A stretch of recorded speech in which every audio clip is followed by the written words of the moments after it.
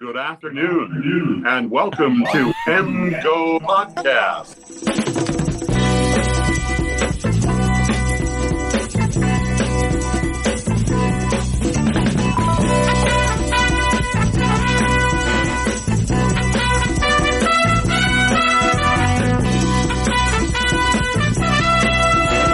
Welcome to MGoPodcast 15.13. After all that, you got nothing.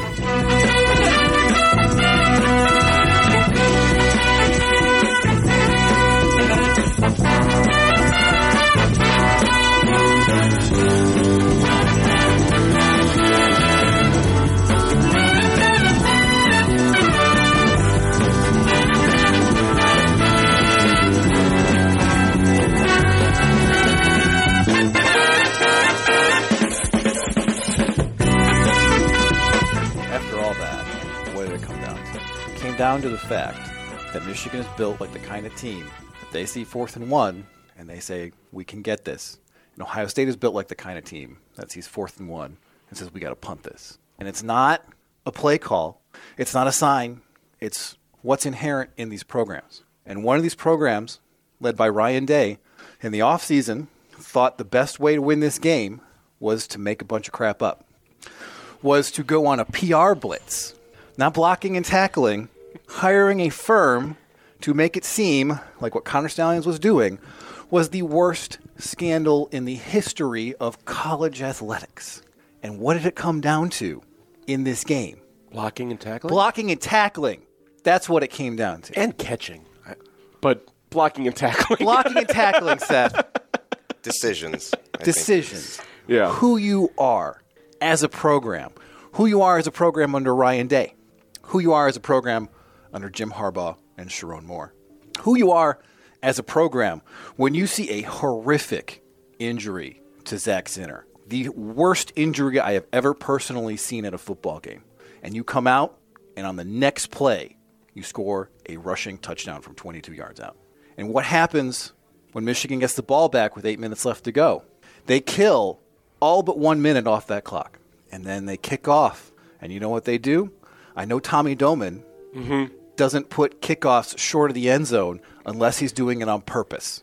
And so they start at the 19 and they lose 5 yards. Yes. And seconds. 5 seconds. Yeah. And every single play on that drive, Michigan is getting pressure. Yeah. And Marvin Harrison is making a miracle happen. They're getting lucky because their tight end drops a pass, but it's coming. They fumble to each other. But it's coming.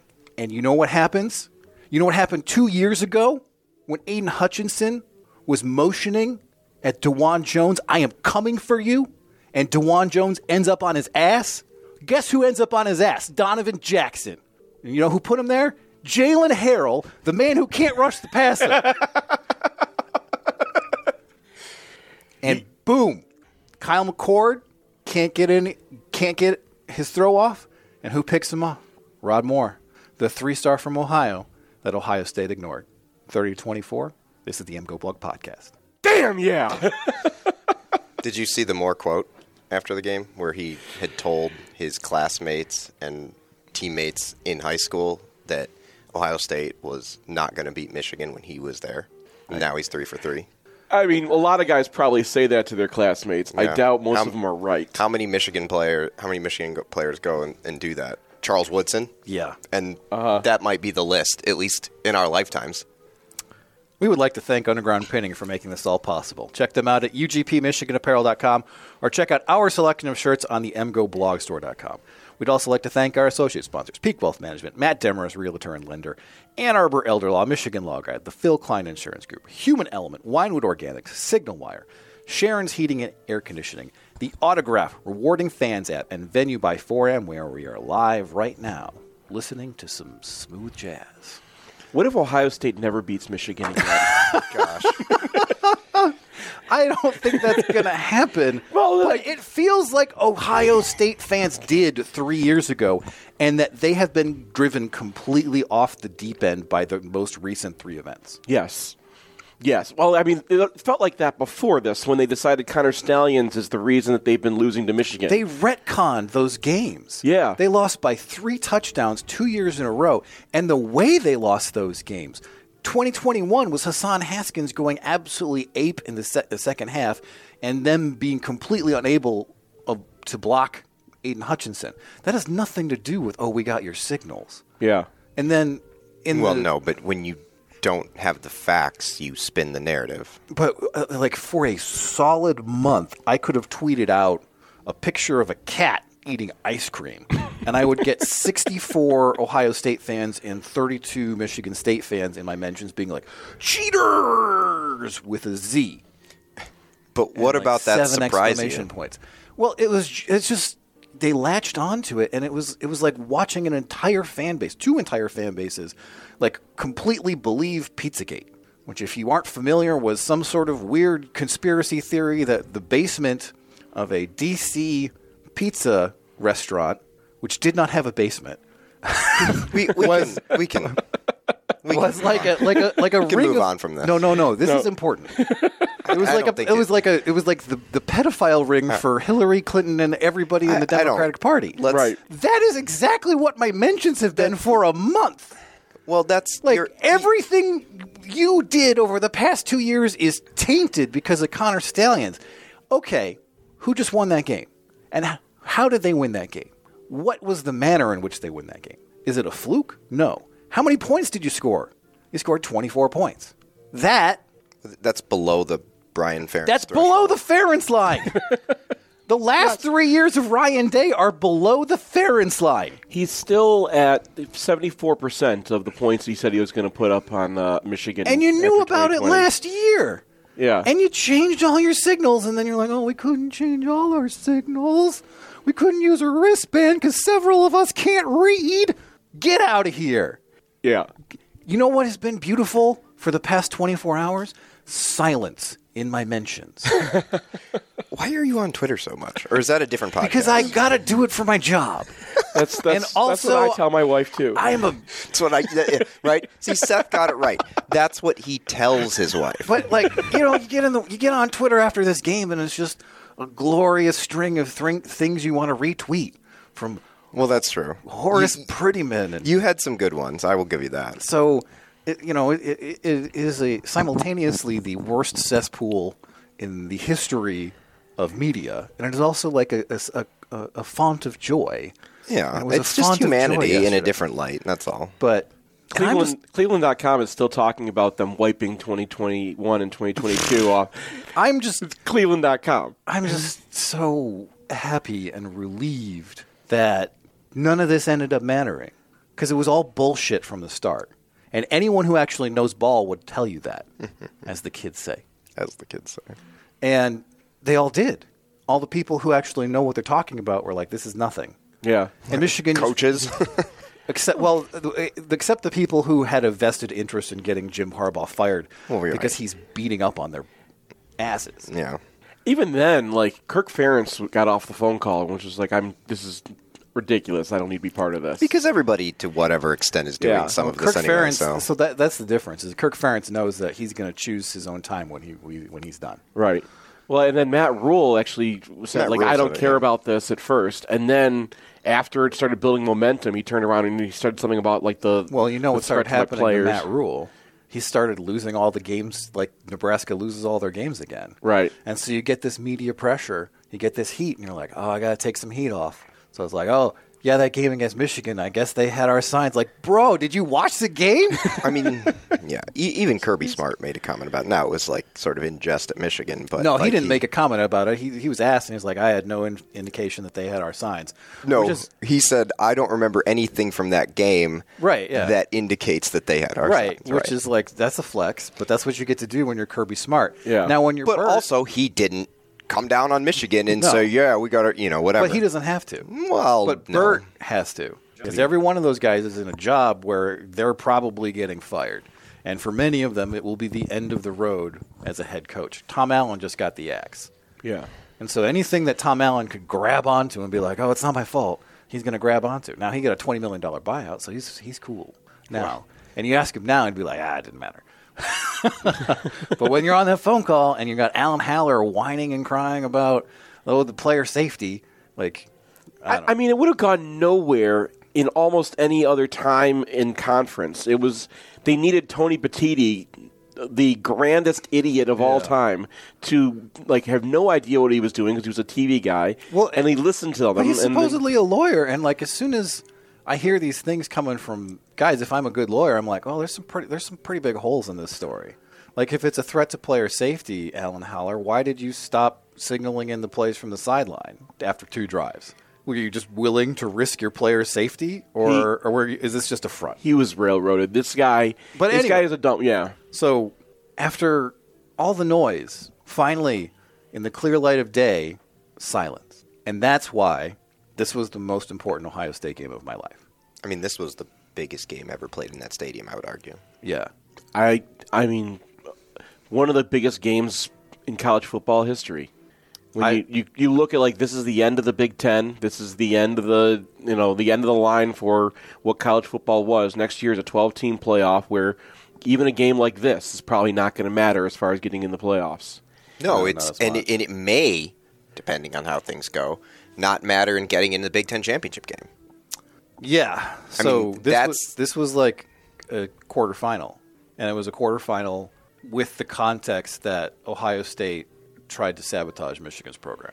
But part of it is deeper than that, I think, because, well, all right. So this was a big game in trying to get in the playoff and trying to win a national championship.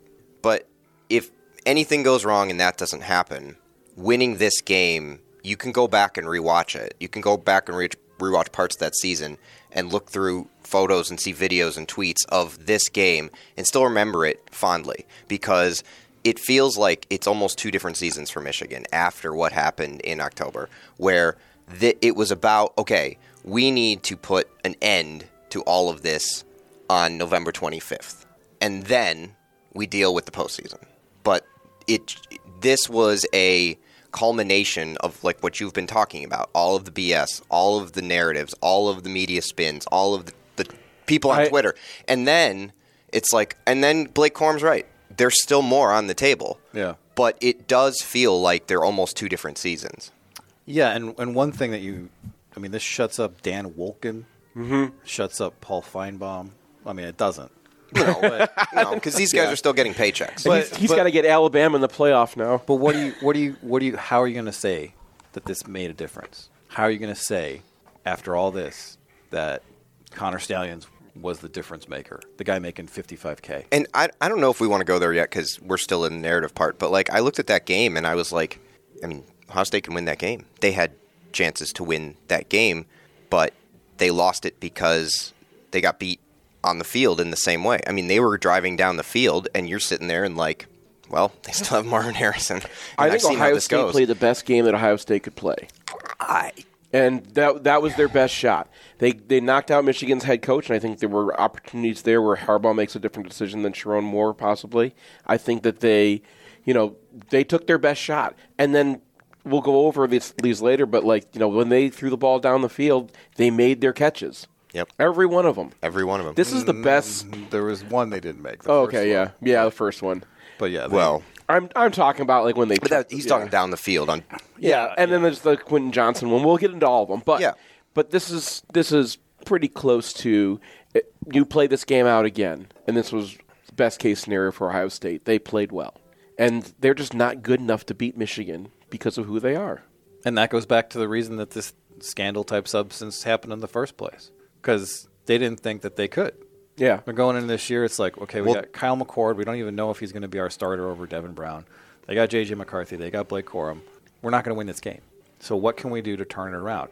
And, honestly, they did the best possible job they could at that aspect of being a football program. Oh, yeah. No one's ever done a better job. And what did it get you? It didn't get you anything. Amos Alonzo Stagg was probably impressed. He's like, man, I tried so hard to railroad Yost, and I couldn't get him as bad as you got. Congratulations. The Richard Nixon University. You did it. You went all Roger Stone on us. And you still lost. That's what it is. You say that we're going to shut these people up. It's quieter. But now they're turning on Ryan Day. Yeah. So now there's the meet at midfield guy who was like, oh, they're gonna drop a nuke on the program. That dude is a weirdo. Well, yeah. Yeah. But now he was just constant. Now he's just fighting with Ohio State fans about how Ryan Day is a little bitch. Right. Which is manifest. So I mean, at least he gets to be right for once. Yeah. Congratulations, Big Ryan. You're correct for the first time in your life. So you got something right. Where do you fall on that situation, or do you not really have thoughts on it? What do you mean? Well, I mean, because there was the argument all year. I mean, we've been talking about this just in different situations about, well, if Michigan beats Ohio State again, there's going to be people calling for his head. But he also destroys everybody else. Is this? Yeah, is this the end for Ryan Day? He didn't destroy everybody else. He got lucky to win that Notre Dame game. He's been propped up by the fact that the Big Ten is awful. Yeah, and he's been propped up by the fact that he had a generational quarterback and a generational wide receiver at the same time. And now going forward under Ryan Day, it's we don't have a generational quarterback right now. We're probably not going to have one for a couple years. They got a lot of 5-star receivers, but they're not all Marvin Harrison. Yeah, I mean, there's going to be guys who are good, but not as good as Marvin Harrison, who's probably the best receiver I've seen for Ohio State ever. I mean, they've just had a string of. They've had a string of really They've had a good string ones. of dudes, but even. So, I mean, as a Michigan fan, do you want him to stay at Ohio State? No, I generally want chaos at all times. Okay. So if I was, to be honest, if I was the Ohio State AD, I'm firing him today. But as a Michigan fan, I also want them to fire Ryan Day. So how do you end up on the same side as what's best for Ohio State as their AD? That doesn't make any sense to me. Well, I think he just needs to stay on the damn side of the yellow line like everybody else on the field. Well, in any case, I mean, I don't think that keeping Ryan I don't think keeping Ryan Day makes sense for Ohio State. Okay, but they're going to be worse next year. They're going to be this team. Imagine that game without Marvin Harrison. Yeah, but they also are allowed to use the transfer portal, so we'll see what happens. But yeah, I mean, I don't think they're going to need to use the portal. They imported they got Justin Fields out of Georgia, so yeah. I mean, they might get Arch Manning or something. We'll see what happens. Yeah. But there's sort of a little bit of a whiff of Coker going on. You can't really see it in the record, but in terms of performance, they dropped to 19th in SP Plus after years and years and years of being 1-1-1-1. And I had my hot take at the beginning of the season that this team was going to the Outback Bowl. And they actually came pretty close to going to the Outback Bowl, despite playing one of the worst Big Tens ever. You put an 11th player for Notre Dame on the field. Yeah. They probably lose that game. Well, the guy makes the interception is the big change there. Yeah. That's the one. Yeah. They had to pull the Notre Dame game out of their butt in a miraculous finish. And then if Kalen King doesn't pick up a holding call on that critical Penn State play, does Ohio State win that game? Probably, but it gets a lot more difficult. I don't know. That's a 14-point swing. I right? understand. And Penn State falls apart at the end because that's what happened. They're behind and they have to throw the ball. But then also the Maryland game and the Rutgers game. Right. So this was... Yeah, but they walked away in both of those because the team that they were playing is even more incompetent. Because Talia went full Tata time. Well, but also in the Rutgers game, they have that Rutgers is winning in the third quarter and they're driving the field, and Ohio State gets this incredibly fluky interception. Yeah, they're Rutgers. This is what happens. But what I'm saying is that this team, they're third in SP Plus, but it feels like. Did you think that that Milroe was not going to complete that pass on 4th and 30 yesterday? Come on. I did think that was not going to happen. Yeah. Well, then you haven't been watching Alabama in the last decade and a half. This is what happens. And what I'm saying is that Ohio State finds a way. They haven't against Michigan the last few years, but they find a way to beat everybody else. Sans 2 times in the last. I don't even know how many I know, years. but the way that their season played out wasn't okay, we're just going to be up 49-0 at halftime. Except That's true. Against Michigan State. As a Michigan fan, I want them to keep Ryan Day because Ohio State versus another, chaos is usually, fun. But the last time they got into chaos, they ended up with Urban Meyer. Yeah. Another thing is there doesn't seem to be an Urban Meyer obvious slam dunk out there. Yeah. Except for Urban Meyer, but they can't hire him. Well, they can't. They could. Why can't they hire him? But like this Urban Meyer, they had to fire him in the first place. But that doesn't mean anything. This probably honestly, when Michigan State fans were talking about hiring Urban Meyer, I was like, please hire Urban Meyer. Well, that's Michigan State. But he's like super checked out. Like, I just don't feel like he's got that dog in him anymore. So I mean, okay. I don't know what his motivation would be. He's making money at Fox. I mean, it would have to be they'd have to offer him so much money, and at that point, I don't think he even cares about the money. I don't think so either. I think he's won what he's won, and he's done. All right, so it's possible they don't have a guy. Well, Urban Meyer was from a Michigan perspective. Also, there's some guys in that recruiting class that could flip. Yeah, but I mean, Ohio State with a new coach smell by February. I mean, there's there's early signing period is coming up pretty fast here. So like they have to really flip and then build a relationship, all that crap. So it could be good for sort of good for Michigan in the short run, and getting a couple of cornerbacks in would be very good. Yeah. But also be the correct thing for Ohio State to do. It's just like, if you do axe Ryan Day, who's your top pick? Non-Urban Meyer division. Kalen DeBoer? Yeah, probably. Yeah. I mean, Fickle, I think, has probably burned that bridge at this point. Yeah, and he's got a brand new contract that you can't get him out of. He was very good at Cincinnati. He was. And so I'm not going to... And then he won 7 games at Wisconsin in a layup. Please take the Big Ten West. And he's like, no. Well, he's trying to change that program. Which he is. Lance Leipold's the other guy.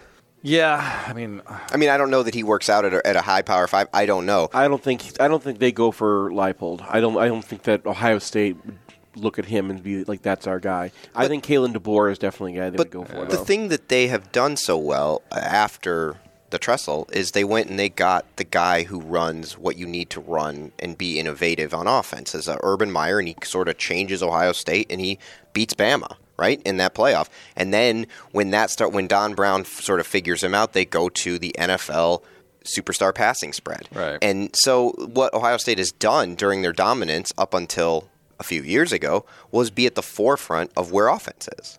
And where are you going now? Well, that's what I mean. Yeah. And I don't know that there's a place that they should go. They might still be there.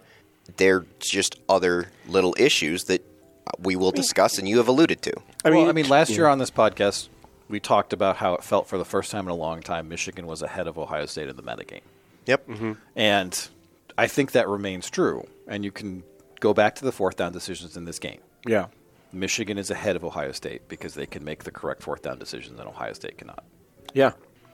And the funny thing is that Ohio State did the things on the field to put themselves in a position because their defensive line was the best that it's been in years against Michigan, and their offensive line held up enough to give themselves a chance to win the game. And that is where, Urban Meyer even talked about this on the postgame. He's like, what they need to do is go back and keep building in the trenches. They're losing this game because they're losing in the trenches.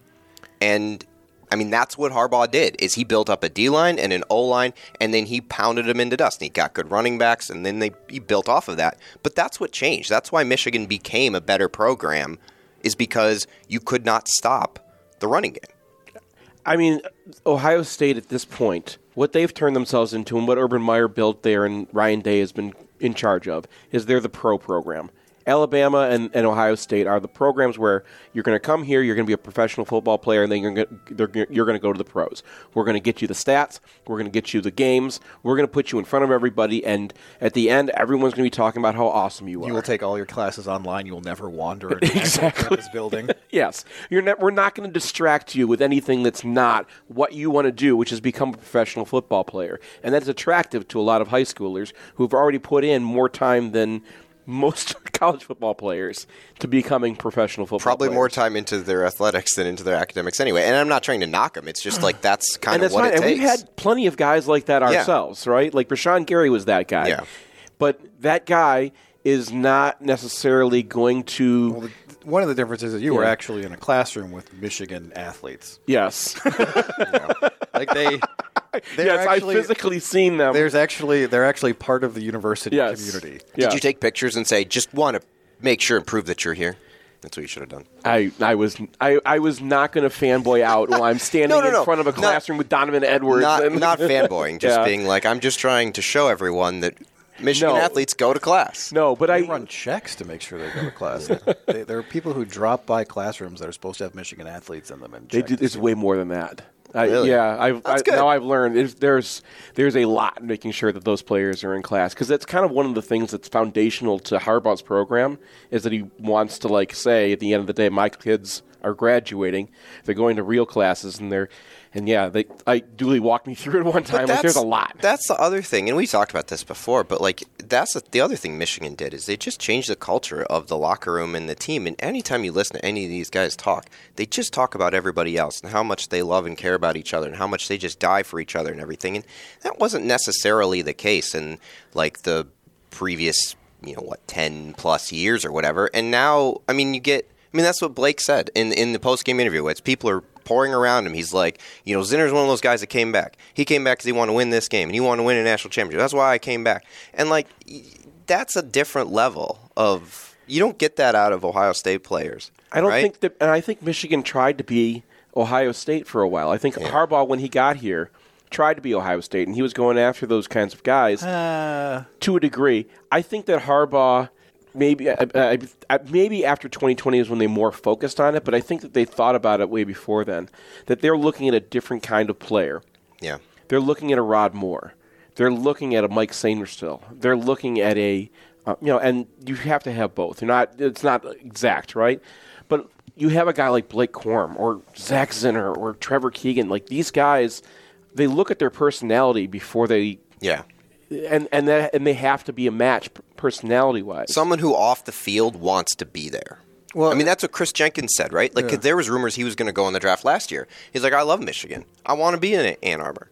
Yeah, and that's why I think that there is some chance that you get J.J. McCarthy back next year, because he's just that kind of guy. And it's funny because, the J.J. McCarthy story is that he was at Ohio State. He wanted to go to Ohio State. Mm-hmm. And Ohio State was like, no, we're going to hold off. We're going to wait. We're going to see. And then they take McCord. Yeah.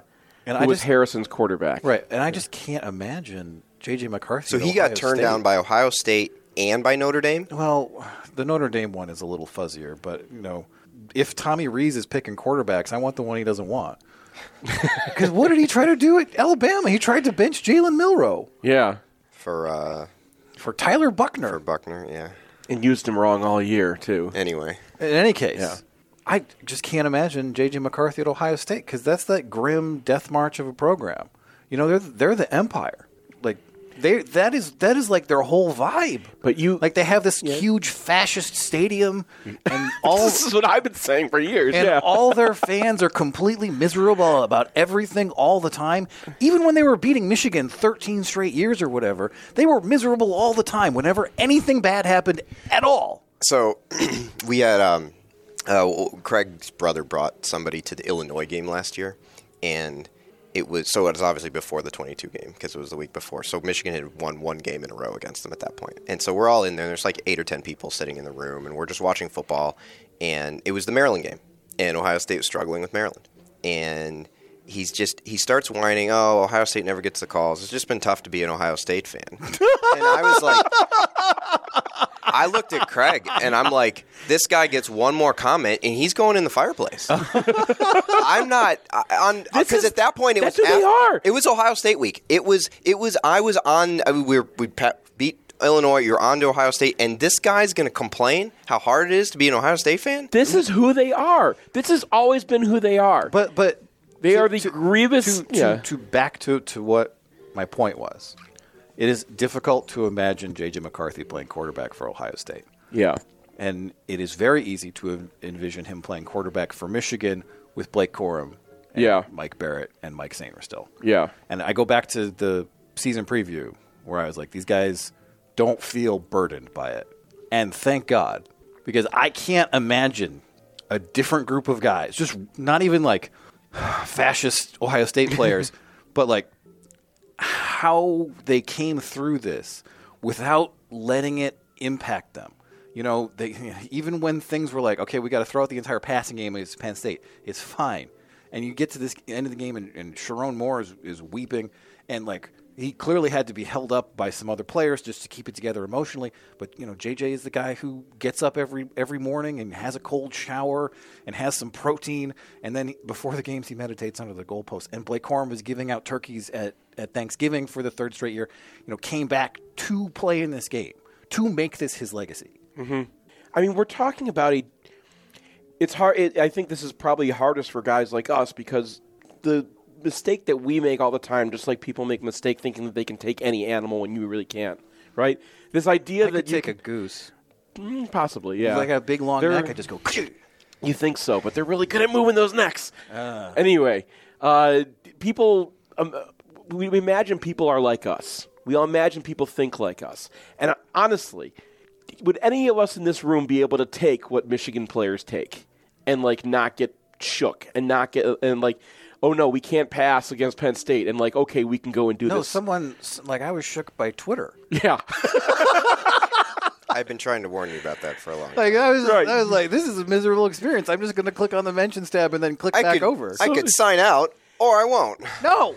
And Never. This is what I'm talking about.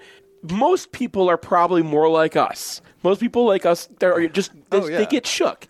And I think that there is a small number of people who aren't like that, who are just... They're weird in that way. Yeah. And I think that Michigan has found a way in their recruiting to look for those guys. But also it's just you get these guys and it's I'm I'm the man and I'll do it and I'll be awesome. And these guys are not that. They're just joyous players. And this is the off the field culture stuff that right. I'm talking about is you're finding people who are real human beings. And yeah, they want to be football players, and they probably want to have fun and all those types of things. But when they wake up in the morning, you're not just thinking about one thing. You're thinking about who you want to be as a person. I want to argue with you on that a little bit. I think most football players are probably capable of being more like what we see the Michigan players. I think the difference is the culture at Michigan brings that specific part of you out. I just think it's a miracle of coincidence. Seth, I think people can do that. I think most people can do that. It's just what do you invest in? When's the last time you experienced someone like J.J. McCarthy, who wasn't like some hippie in an ashram somewhere? I mean, he's a man for his time and place, but the old version of him is Jim Harbaugh. Well, I don't even agree with that. Yeah? Because I agree with you, Seth. Because Jim Harbaugh makes everyone angry at him all the time. Yeah, but that's not necessarily who he is. But how could you not like J.J. McCarthy? And how could have you not been on Twitter? No. There are people who hate him. Just outside of the rival stuff where your brain is poisoned. How could you not like Blake Corum? How could you not like Mike Barrett, Mike Sainristil, the core of this team? And that's just their vibe is a major reason that Michigan survived this onslaught of nonsense. And they are all legends. And now let's take a break and talk about the offense. Want the perfect game day outfit? Underground Printing has unique, great-fitting U of M apparel and officially licensed apparel from legendary Michigan names like Woodson, Howard, Ufer, and more. UGP also specializes in custom printed apparel and promotional items for groups, events, and businesses. Whether you need one shirt as a gift or 1,000 shirts for a charity walk, Underground can customize almost anything for groups large or small. To learn more, visit Underground Printing at one of our 3 convenient locations around Ann Arbor or online at undergroundshirts.com. It's painless, it's online, it's group ordering made easy for your next custom printed apparel order. Pogo from Underground Printing will save you time and hassle, whether you're selling shirts for a fundraiser, organizing a large event, or trying to collect sizes and payment for a family reunion. UGP is here to help. Save time and hassle every step of the way with our easy-to-use site. No more guessing what to order, chasing down people to pay, or wasting time trying to sort out the order. We'll set it up and you can just sit back and relax. We can even take care of individual shipping. To learn more about Pogo, visit us at any of our convenient locations or at pogo.undergroundshirts.com. Hey, it's Nick Hopwood, Certified Financial Planner, Founder and President at Peak Wealth Management. Check us out at peakwm.com/mgoblog. When you're watching the game, everyone knows what the score is. But you might be at halftime of your career. Do you know what the score is? Are you winning, or do you need to play catch-up? If you're behind in the second half of your career financially, we may need to run a hurry-up offense like John Navarre in the 2003 game at Minnesota, or run a three-quarter court press after a made free throw like Coach Howard likes to call. My team of CFPs at Peak Wealth Management are here to help you understand what the score is and what you need to do to win. Your spreadsheet doesn't tell you the score like we can. If you're going to spend all your free time watching replays of the 2021-2022 Ohio State games on repeat, you need to outsource your financial planning and investing with us at peakwm.com/mgoblog. At Peak, our goal is to help you retire with peak confidence.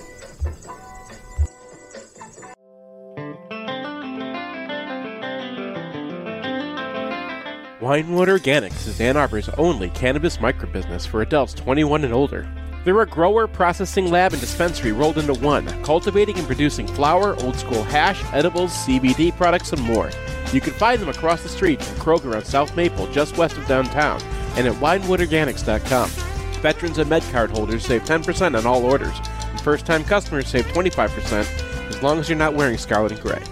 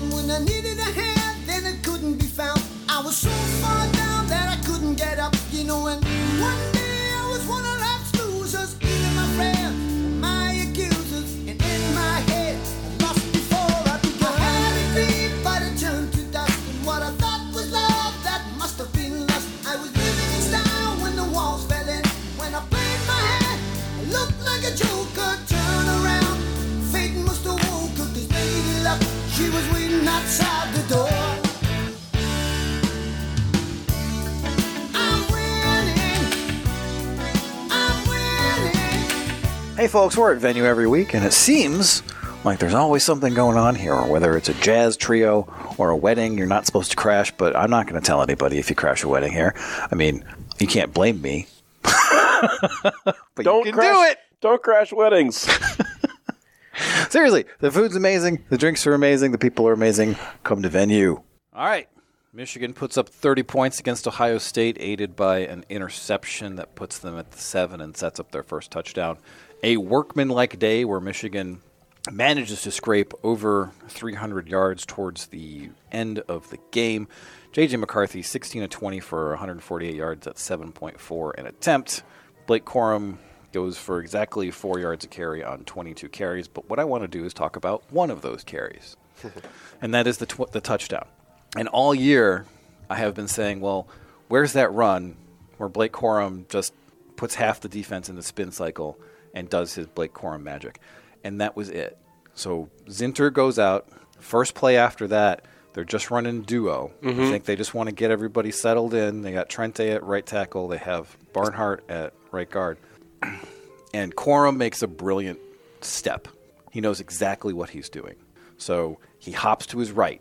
And then instantly he is back to his left. But that hop to the right, that one single step, took both linebackers out of the play and gave Sonny Styles a bad impression of what angle he should take. And he's instantly out the backside of that play. Sonny Styles doesn't have an angle. Michigan has a touchdown, and they never trail again for the rest of that game. And that is Blake Corum, period. That was what he came back to do. We've been waiting all season. I teared up at the middle when this happened, and it was because it's been all season waiting for that Blake Corum, and for him to do it to Sonny Styles. Do you think that the play was supposed to go to the right? Because if you watch that, the right side of the line, it's duo. You have to read it out. Yeah, you have to read it out. And one thing that we haven't seen a lot of is the running back putting the linebackers in the wrong gap with his action in the backfield. And that step to the right was clearly a feint because there wasn't a gap over there. There would be no reason for him to go to the right, but the linebackers don't know that.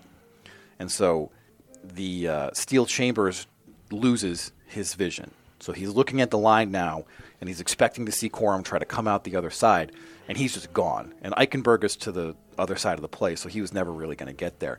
But then that one step gets Styles also to step that way in case he has to chase it out that way. And then he's immediately out the back. He's not making a decision to cut back to the left again. He has already decided that's where he's going, and the step is a feint. and he commits 3 different players with that feint, scores a brilliant touchdown, and the play of the game. Play of the year. And guess what the play of the year is? It's their base play. It's their favorite play, which we've been talking about them all year about what defenses do to stop it, how Blake's just not like really putting somebody in the dirt on this thing, and he does it to Sonny Styles, the most athletic guy in that defense. And with the first play after Zinter's out, and so you wonder what's it going to be like kind of without your All-American guard. And so you move your much maligned right tackle to right guard, who's, had his reasons for criticism, but steps up, and him and Nugent plow a guy. And for the rest of this game, like, Michigan is pounding the clock out. And what I noticed on a rewatch is that, Barnhart isn't the most physical guy in the world. But when he gets in a double with Trente Jones, it just works. So Trente is blowing guys off the line. Mm-hmm. Like that one, there's like a 6-yard run on the 7-minute drive to kill it, where he's got a double with Barnhart, and that defensive tackle goes flying across the field. And I mean, this is a guy who was starting and gets supplanted by Barnhart last year, and he's being used as an extra tackle. And just the things he posts on Instagram, it kind of feels like this is a guy who has depression. Mm-hmm. He just seems like he's not always in a good place. I would mention it's very, very hard to diagnose anybody. Yes. Yeah, but it sounds like he's dealing this with. Is the rule number one in psychology: don't do that. But this is like the stuff that he's posting publicly doesn't, like, he is not like Blake. Yeah, he is not like JJ. Yeah, he's got all kinds of stuff in his pockets, and I was just, I'm going through this game again. I was so happy for him because he got put in a real tough spot, and he absolutely whips some ass out there. But that's part of what football is like, it's not always one or two players, and just because you're not in a spot right now doesn't mean that your team won't need you at some point. And if he had packed it in or said, well, I lost my job or this happened or whatever, but no, he stuck it out, said, okay, I'm in for the tackle over stuff, I'm in for the extra lineman stuff. Then Zinter gets the worst injury, like you said, you've ever seen. It's like, Trente, you're up. Mm-hmm. He's like, all right, I'm here. And he goes out and finishes the game. Yeah. And that is the same thing we're talking about. You say he's not like Blake. Well, he is like Blake because he stuck around, did his job, showed up when his team needed him the most, and won the game. And, I mean, that drive starts with 8 minutes left, and there's a minute left at the end. And what's that drive working off of? It's Barnhart and Trente Jones together.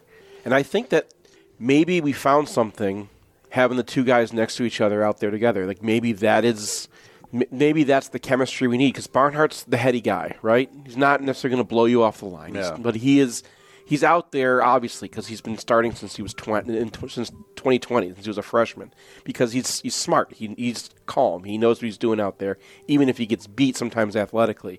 And you put him next to Trente Jones, who is your monster, right? Yeah. Your guy who's he's feeling. And, like, he wears on his sleeve, obviously, right? It's part of who you could. He plays like who he is, right? And the combination of the two, the headiness, and like you have them right next to each other, they can combo with each other, and I think that played a big role in the most important drive of the year when Michigan takes 8 minutes in a tie game and turns it into 8 minutes in a 3-point game and turns it into a 6-point game with 1 minute left, and takes away all of Ohio State's timeouts.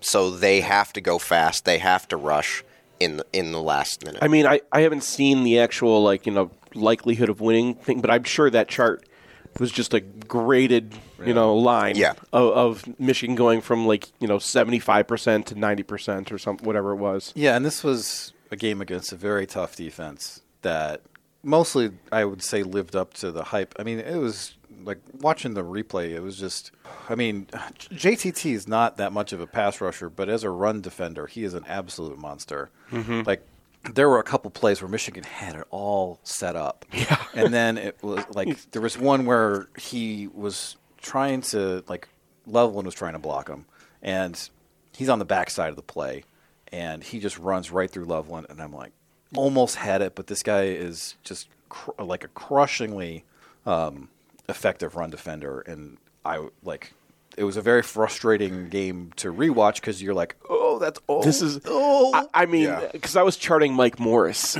and like that's kind of what he did to people. Well, but this is like he's very physical, but he's also fast enough to be effective from the backside. You can't really run away from him. And Michigan was trying to run away from him, and it just wasn't working. And there was, that play was notable. There were a couple more where he was actually on the front side, and he's just stapling the gap shut. Yeah. And then there's the Edwards bounce where Eichenberg just gets him by the ankles. Mm-hmm. Just a really nice play. Yeah, and I think at that point he'd already been hurt, and he was like basically down to one arm.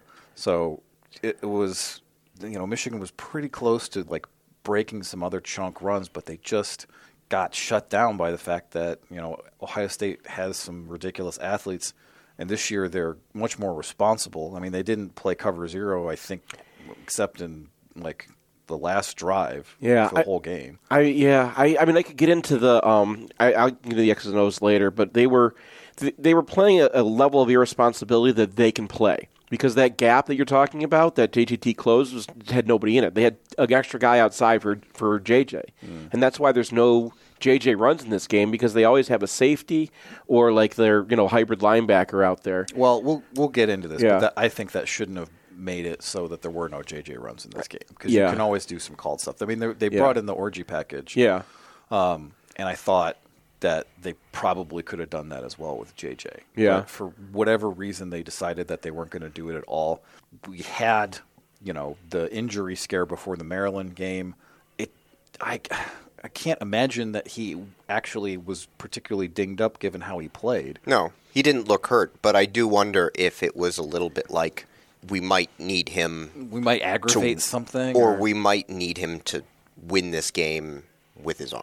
I don't know, but I was actually very frustrated with the lack of like McCarthy stuff. Yeah, because even if they're sitting on it, I want to make them prove it. Yeah, Yeah, because they were crushing those gaps closed, and by doing so, that linebacker was stepping in as well, and always being there too. So if you call QB run, you get an extra blocker. Yeah. So like, I was hoping that they would have just some design stuff for him, and I was so certain it was going to happen, too, when they put Mullings and Edwards back there. Because you're like, Mullings can lead block. He's incredible as a lead blocker. Yeah. Like, every time he impacts someone, they just go flying. And I'm like, I mean, it just feels like the longer he's here, the more positions he learns how to play. No, because he never learned how to play linebacker. But he's and he's honestly a terrible quarterback. But yeah, so I was actually very disappointed with the lack of game plan stuff in the first half. I was too, because like I felt like surely we've got some sort of package, and they had Mullings and Edwards in the backfield, and that worked out okay. They got 6-yard runs a couple of times because Mullings was a extremely effective lead blocker. But where was like the thing that played off of it? Yeah, there was none of it. They had, they had an RPO that I think JJ read wrong, which was that screen to Edwards. That I think that was on the first series. On the first series, that wasn't an RPO. That should have been an RPO. No, because the wide receivers are all blocking. Yeah. So but so you throw that screen and then you have a light box. You're supposed to read that out because there's only 4 guys in the box. So you think he's supposed to run it? Yes. In any case, I was not real happy with that play call because you can. Oh, it was obvious as soon as they motioned. We're going quads, and then what they were going to try to do is be like, okay, we're motioning Edwards back into the backfield, but whoops, it's a screen. Yeah. And they just didn't let it develop enough. So and as soon as JJ sets up to throw the screen, Ohio State is committed to the line of scrimmage. Well, and the problem I have with that is like the blocks that you're counting on are from Roman Wilson and Tyler Morris, and like neither. I mean, I've rewatched it 3 times, and neither one of those blocks goes well. And then Eichenberg is also there on top of it. But so what you do, like when you have this like flashy, okay, this is going to be the Donovan Edwards play. In a game like this, you want to decoy it first because like if they decoy it, those guys are committed to the line of scrimmage, and you've got guys running free. Yeah, if it was a fake screen and then you actually had a fly to like Wilson or Morris, that makes a lot more sense. But as soon as they motioned him back, I was like, they're just trying to get him the ball. That's what I've been saying about the Edwards all season. That he should be. Everybody's looking at Edwards. Yeah. And it's like, you can't do the play where everyone's looking at Edwards first. So the play that Zinter got hurt on was actually a play where they used Edwards correctly. They have him go out in a wheel, and that gets Eichenberg to go out without. Eichenberg is not the guy who's got him, but Eichenberg sees him coming out of the backfield and goes, "Oh crap, it's Edwards."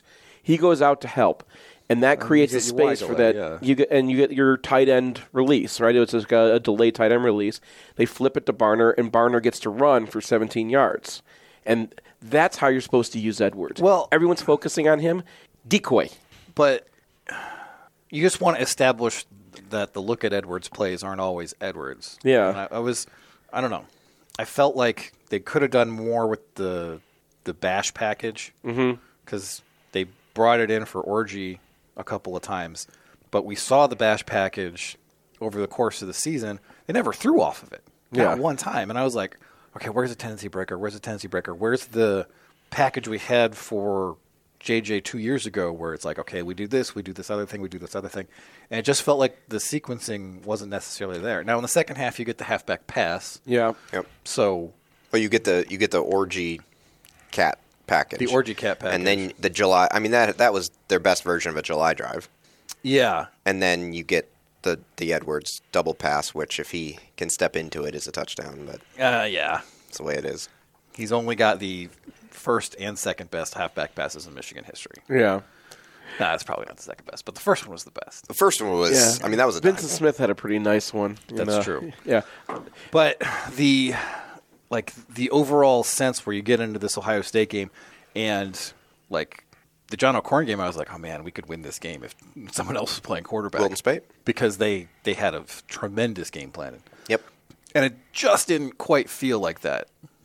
Yeah, I thought that Ohio State's defense played pretty well. And like you said, especially we talked about how Michigan wanted to try to control the line of scrimmage in the run game with 6 to 7-ish. And that's for the majority of the game what Ohio State did. In the end, Michigan started winning those battles, but for the first, 3 quarters, 2.5 quarters-ish, it wasn't like Michigan was tearing them up on the ground. They got a couple of little 5-6 yard runs, but Ohio State was able to mostly keep them in front of them. Yeah, and one excellent example of that was in the first half. They were trying to get Roman deep on double moves, and it just wasn't happening. So there was a deep shot to Roman where Burke was just over the top. That was an attempt at double move. There was the one at the corner, in the corner in the end zone. That was another attempt at double move where he hitches up and then he goes deep again. And speaking of guys who've gotten better, Detzel Burke. Yeah. Oh yeah, he was excellent, and Michigan did find something with the tight ends, particularly Colston Loveland. And we talked about this in the pregame where their linebackers are just not good in coverage. So those throws over the middle were good. And then J.J. had probably the 2 best throws of his career, possibly the best throw I've ever seen a Michigan quarterback make with the Roman Wilson touchdown. That was – I don't think there's – that's like Aaron Rodgers maybe makes that throw, and that felt like a Harlem Globetrotters game. He threw it, and I was like, and then all of a sudden Wilson's walking into the end zone, and I don't even think I cheered on the touchdown because no, he didn't. He didn't catch that. There's no, how did that? Yeah, it looked you're like trying to figure out for the next 10 seconds what just happened, and I was like, did that go through a guy's helmet? Like I couldn't figure. It was like the Cal Halliday throw on a power mushroom because he's got a guy his back to him and he's like, oh, you're not in coverage, you're not facing me, so he just puts it right in between 2 Ohio State defenders. Then Roman catches it, crosses the plane. We'll talk more about the officiating in I guess it's the 4th segment this week. And then on top of that, he has the throw to Cornelius Johnson on the rollout, which is like I couldn't believe that was a completion. Yeah. Well, for a second there, just from the angle we were in, because they have everyone committed at that point, there's no safety deep. I thought he was going to Dalen Baldwin it. When he goes to throw it, because Johnson's coming out the backside after everyone's rolling to the right, and Johnson turns around, and then JJ goes to throw it, and I'm like, oh my God. It was still an oh my God. Well, but like for a second, I thought he was going to put some air under that, and Johnson was going to be able to run under it, and we would have one of those. And then he has the throw across his body on the final drive, which it's complete. It's a great catch by Cornelius Johnson, who showed out today. Yeah. We got to talk about him in a bit, but yeah. And I saw that ball go up, and I'm like, that's a touchdown. But Johnson gets a little bit tripped up, and then the throw is wide enough that he has to leave his feet to catch the ball. But that's a Brett Favre throw. I mean, where he's running to one side and he just has the strongest arm to be able to put it within a catching radius of a guy on that you should never throw. It's going to be coached out of you under any situation except for like the 3 guys in history where you're kind of like, all right, I'm not going to tell him not to do that. He shouldn't do it, but I'm not going to tell him. But that's a crucial throw because it sets up a 3rd and 1 that Michigan converts. Yep. And then I think the next play is the Quorum duo bounce. Yeah. So then they're easily in field goal range, and then the final series there, I was not entirely happy with. Well, yeah, that's probably... All right. So should we get into that into the Sharon Moore you should pass when it's 3rd and 6? So yeah, well, is that more the? Do you want to do that, or is that the 3rd segment stuff? That's the 4th segment. 4th segment. But stuff. just in terms of the play calling there, yeah. After Day doesn't take his timeout, I want you to throw there. Yeah. Because it's 3rd and 6. They will have a timeout, but that's not nearly as useful as the 40 seconds they just blew. Right, because that was if they called the timeout when they should, then Michigan has to decide, do I want to try to get the first down or do I want to burn the time? Yeah. And here they didn't have to make that choice. And Ryan Day did it for him. Right. And there I'm throwing all day, every day. And then on 4th down. It was there. Unless they're going for it on 4th down. But they didn't. Well, they didn't get enough. If you get 4 yards there and it's 4th and 2, then you're going for it on 4th down. Yeah, I mean, to me, that this feels very 4th segment, but yeah, but yeah. I loved the fact that they started that drive off with a pass. It was just a little dink, a 6-yard out to Cornelius Johnson, but that sets up the first down. Mm-hmm. And then you get in a little trouble on the second one, and JJ pulls it out of his butt. And all right, here we go. But the pass on the first play was I think key to the whole enterprise. And then once you get down to that final series, I would have done a couple of different things maybe, but you can't really overall your play calling grade on that drive is a solid A because you killed almost all the clock and got yourself in a situation where you're up 6 instead of 3. It was so close to being ball game. I know. Well, here's the thing: is Corum gets the bounce run on 1st and 10 and gets 14 or whatever, and if he gets 9.5, it's over. Yeah. If he gets 8 or 9, if he sees it and goes down at the 30, because then Ryan Day has to call a timeout. He does, and then you get 2-3 chances to get a half a yard or a yard, and now you get a full set of downs, and you're down timeouts. That's it. That's true. Yeah. And that's why I was because I was sitting there in the stands watching it, and he got the corner, and I'm like, oh, get 8. Get 8. Get 9. Get 9. No. Oh, he got 14. And you're everyone's like, yeah, first down. And I'm like, actually, that's probably worse. Yeah. He could have gone out of bounds and not lost time because it was outside of 2 minutes, right? I mean, maybe. I'm not familiar with the rules. He stayed. It's 2 minutes, but he made sure he stayed in bounds because it was I mean, that would have just been if he had the awareness to go down at 9.75. I mean, the rule changed in the middle of his career. No. I'm talking about seeing the first down marker and being nope, we can't quite get that. Yeah. If it was 3rd down, then yes, you have to get it. But on 1st down, you got 2 more chances where you've been owning the line of scrimmage, and the last few short dive runs. I mean, Michigan just mauled them. Yeah. It's there, well, and that's ball game. That's something we talked about in the preview, right? Is that they have 2 defensive tackles, and then they rotate their 3rd guy in, but the 3rd guy is not much of a run defender. He's like Mr. Explosion up the middle. Hall. Yeah. Who was very good, by the way. Well, and so he isn't really going to be in there on this final 4th quarter drive. And when Michigan runs a dive on that, it's like the dive against Maryland. Yeah. Where it's just like, you guys are done. Well, those guys are, they wore at those guys all game, and both of them had great games. And that's without Zinner. Yeah. Right? That's Carson Barnhart giving someone the business with all his friends, of course. I mean, Nugent, I thought, played mostly well. They got off the blocks on him a little bit, but I thought the Ohio State defensive tackles came out to play, and they were just as much as anyone else. I mean, I think Zinter was having a bad game, to be honest, especially in pass pro. It was. I mean, he had the one pass pro issue. The other pass pro issues were more like, we put A.J. Barner on JTT. No, there were two instances of that. One was JTT and one was Sawyer. And he got away with a hold. Yeah. On the Sawyer one. Well, I mean, they just didn't call holdings. Yeah, they weren't calling hold. They didn't call it both ways. Except on Mason Graham for some reason. Oh, that one was such. Fourth segment. But but I want to go back to Zinner. When I was rewatching this morning, like, I saw a few running plays where, like, the defensive tackle just shifts the side on him. They were able to two-gap on him. But I think that in the end, those guys were playing out of their minds. They were playing the way you have to play in this game.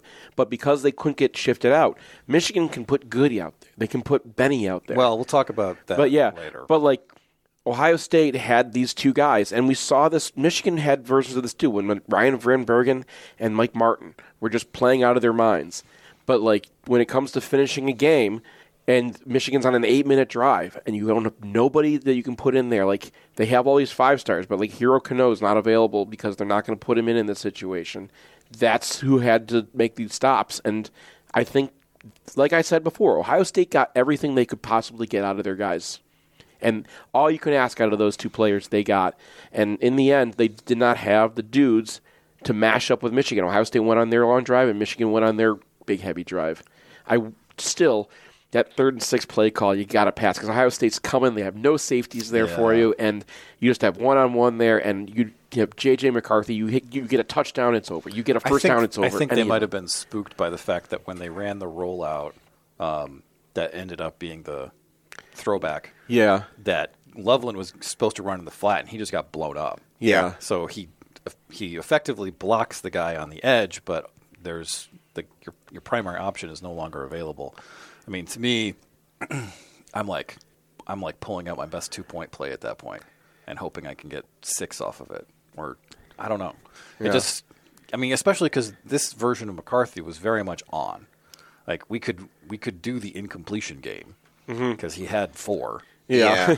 Well, in 2, I mean, they probably weren't, but I had them written down as throwaways. The one on the go route that Burke was over the top, the one in the corner that was just way out of bounds, the first pass of the game that was at CJ's feet. That wasn't a good throw. And the last one was almost as good as the one to CJ, because he's being flushed out of the pocket, has to, like, sidearm. It's for a first down, but, Roman Wilson's just kind of laying out. He goes down a second early. Just a little bit. But that was, that's a throw in a spot where could have been a little higher, but given the pressure and he's moving, the fact that he even puts it within a catching radius is still a great throw. Yeah, so, to me, I'm willing to put the game on him, right? Yeah. Yep.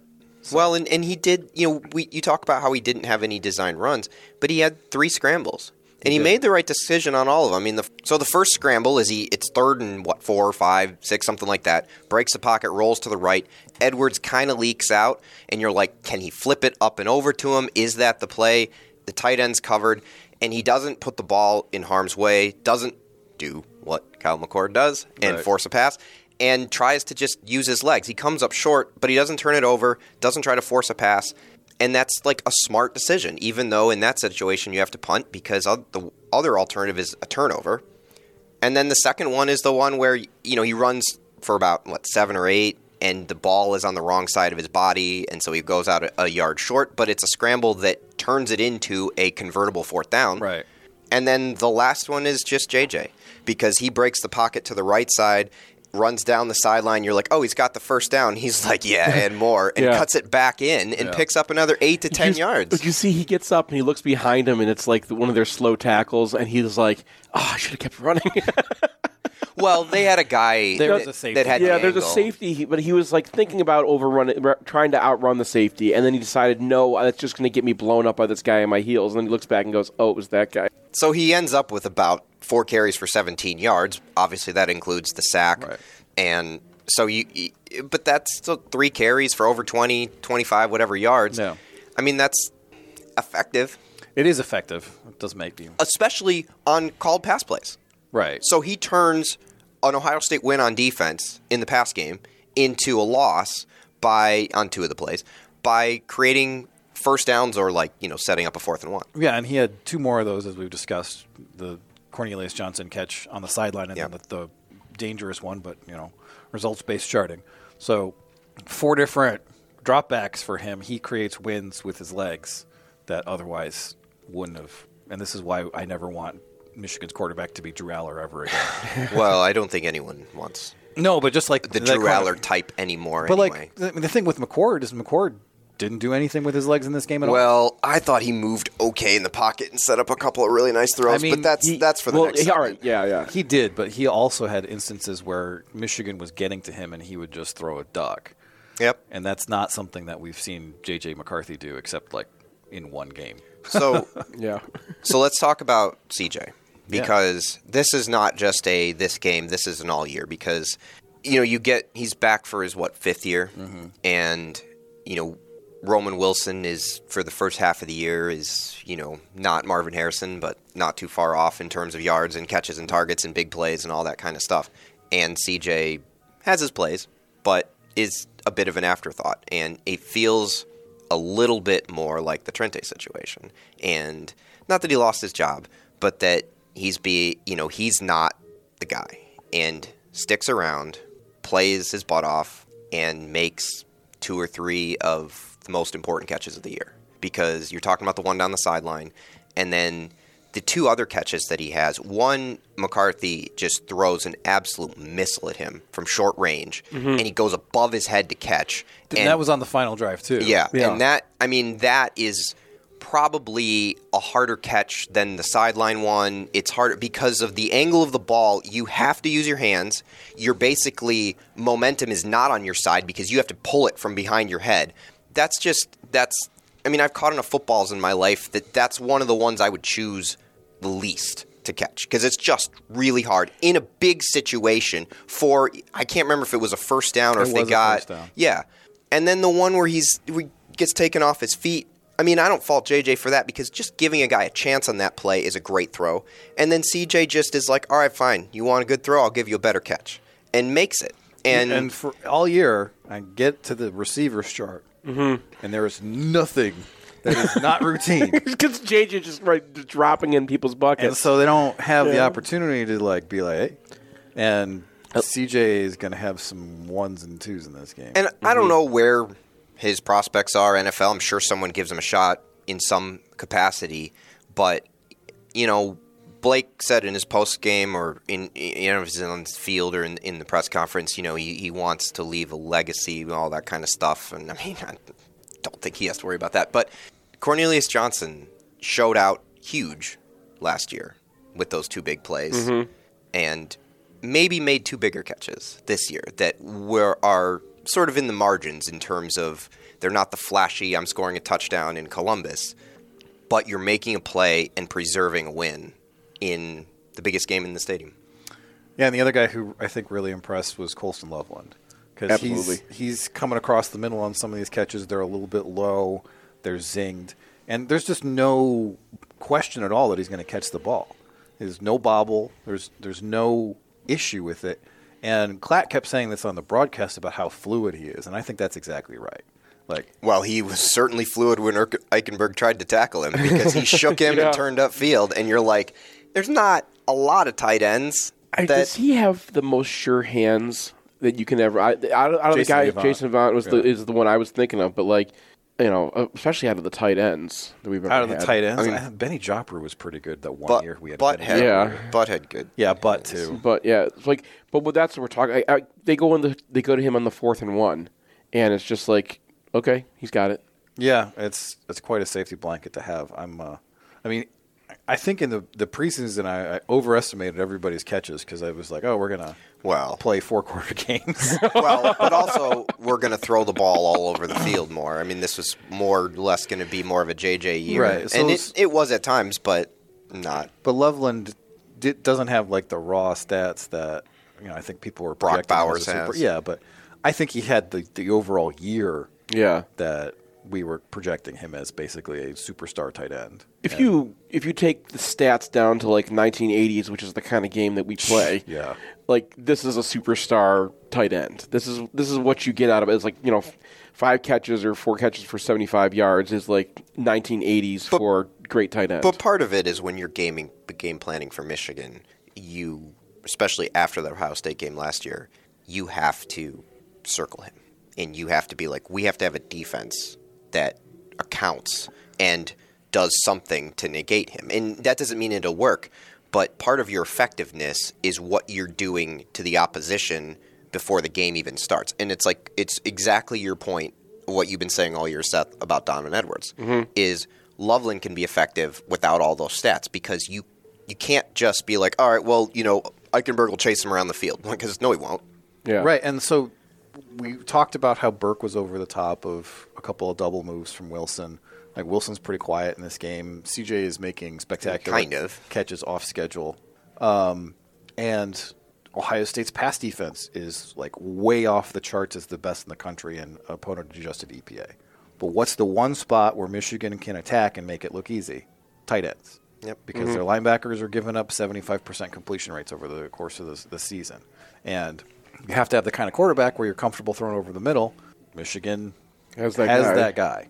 And so Loveland and Barner were key components of Michigan's effective pass game. Do you think they kind of – because they kept on doing this thing with Bredesen where they line him up in the slot and then move him in, and they never did anything off of it. They never really had a – I mean, honestly, that's the one thing I wanted them to do on the third down on the final series is I wanted them to bring Bredesen across the formation for a split zone block and then throw it to him. Yeah.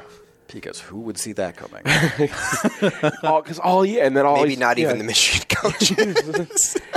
I don't know if Bredesen... Maybe Jed Fish. I don't know if Bredesen dropped it in practice or something like that. He's had a couple of catches. I know, but we don't have anything like a... I don't know. Not really this year. Yeah. No, he hasn't had a target this year. They threw him downfield a couple times last year, but they that's the one thing. We haven't done this all. But they were using it a lot as their setup. He he sets up in the slot and then he moves in, and it's not surprising anybody. Got to save something for the Rose Bowl, man. Or setting up for Georgia. This is too easy. Yeah, the one thing there is like you could leave him in the slot and throw a tunnel screen or something, and you have a really effective blocker out there. Yeah. I don't know. There's only so many things you can put in a game plan. All right, do we have any final thoughts on the offense? I thought the offensive line was having trouble with the DTs and pass protection, and we have not seen that at all this season. I know Zinter's not going to even matter now. I mean, these were the best DTs Michigan's faced. Well, particularly Hall, and he's the one who got the sack. But I mean, and like the rest of the pass protection was often just tight ends being matched up against their defensive ends. And Barner was good. Like he was getting bowled back a little bit in the pocket, but they weren't coming around the edge because that's not who they are. Yeah. So like he everybody's like, oh no, but looks like the take from after Penn State where it's not going to be a disaster was actually the right take, and then Maryland had to go and screw it all up. Gosh darn it. Yep. I had a couple notes on Edwards. I saw a miscut back lane for him. There was an insert ISO where he didn't run it again, and I was like, what are we doing here? Yeah. Because I like if you press that front side with the insert ISO and then you put your foot in the ground and explode back there, you're going to get a very productive play. And he didn't do it last week, and he didn't do it this week. And I'm just like, come on. Yeah, and I hate that, I hate having Edwards run those and me thinking, I wish Mullings got that handoff. Well. But, that's kind of where I'm at there. He also had a couple of runs that were very nice in terms of, creating extra yards after contact. He which ran is something tough on that, a couple of there were Mullings lead-outs. Right, and he'd gotten 4 to 6 yards a couple of times when it felt like he was going to get 2, and that was a game where Michigan needed to be efficient and ahead of the chains. And, I agree with you, Seth. He missed, at least one cutback or whatever. But, I also want to give him credit for getting. Well, he missed one that I think is going to be like a -2 in Brian's thing. There's a couple of them where it's like, okay, most running backs are probably not going to see it, but if you're reading your blocks right, that's just never going to be who he is, right? It's not who he is, Corum, but you can't ask that of Edwards. It's the ones where it's like, okay, follow the play design. Right. But I mean, he's got to learn to read blocks. He's just got to be able to say, like, okay, that's going that way. I need to go to this side of it. And he's just not done that. Yeah, and I just feel like this is where that's kind of why I've been saying, well, you've said use him as a decoy. My thing has been throw him the ball. My thing has been like Percy Harvin him, right? Like, throw him some stuff, end arounds, jet sweeps, just get him involved. Like, have him be a threat to hit the perimeter on every single play and then see what it opens up. And they've done it from time to time. But they're using, like, Morgan as their guy. And when they do that, it's worked. Like, they run the fake one way and then they pitch it to him coming back the other way and he gets 6, 7, 8 yards. And, they run the quick little, like, hook route or angle routes and he gets 8, 10 yards. And you're just like, it feels like those things are there. Like, you don't have to be overly creative in terms of, all right, we got to send all of our receivers and run behind a diamond to get him the ball. No, but they're too honest. They're just like, have some subterfuge, have some be a dick a little bit to the defense. We had a halfback pass in this game. It's true. All right, even that's honesty. What was your last note?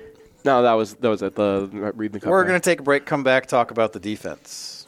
Hey, it's Nick Hopwood, founder and president of Peak Wealth Management, your MGO financial coach. And it is our goal to help you retire with peak confidence. Check us out at peakwm.com/mgoblog. Bo says the team. Lately, my mantra has been the plan. Check out the Trust the Plan podcast. Search out my name, Nick Hopwood, on any platform and give us a follow. We haven't updated this ad in over 2 years because since the last versions went live, we only had one Big Ten loss, and honestly, I'm a little superstitious. But for this ad, I just want to give a shout out to all the loyal Wolverines and MGoBlog fans who've reached out to us from as far as France, Japan, Seattle, San Francisco, Dallas, Florida, New York, and of course all over the great state of Michigan. And you guessed it, we're pulling recruits out of Ohio as well, just like Harbaugh. Thank you very much. So no matter where life has taken you after your time in Ann Arbor, we're here to help you build a plan you can trust.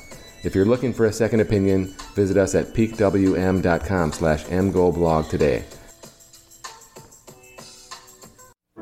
Is your online store sluggish, outdated, underperforming? You may be suffering from chronic crappy website disorder. 1 in 3 online stores built by your brother's friend's nephew currently suffers from chronic crappy website. But now, there's hope. Introducing Human Element. Huel has helped hundreds suffering from CCW to turn their online stores around, creating fast, secure, and engaging online experiences that turn visitors into customers and put products back at the top of their search engine game. Before Huel, I had abandoned carts, browser errors, and poorly animated GIFs. Now, with Huel, I can focus on what I'm actually good at, running my business. Jeffrey, would you be a deer and pull the Ferrari around? Side effects may include increased traffic, customer conversions, better ROI, compliments, elation, and early retirement. Why live with the disappointment of chronic crappy website disorder? Speak to your Human Element consultant today to see if Huel is right for you. If you want to see where our post-game podcast happens, or if you need a spot to land in Ann Arbor, check out 4M, Prentice Partners' beautiful brand new flagship property at 830 Henry Street in Lower Burns Park and across the bridge from the Big House. Their 11 spacious 6-bedroom, 6-bath suites feature state-of-the-art digital capabilities and are laid out for comfortable, efficient collaboration. You can also rent a 4M unit for shorter stays, say if you want to come to town for a football weekend. I want to add myself that they're also taking over Lucky's. We're really excited about their plans for that space. So if you're by the stadium, swing by 830 Henry or visit Prentice4M.com.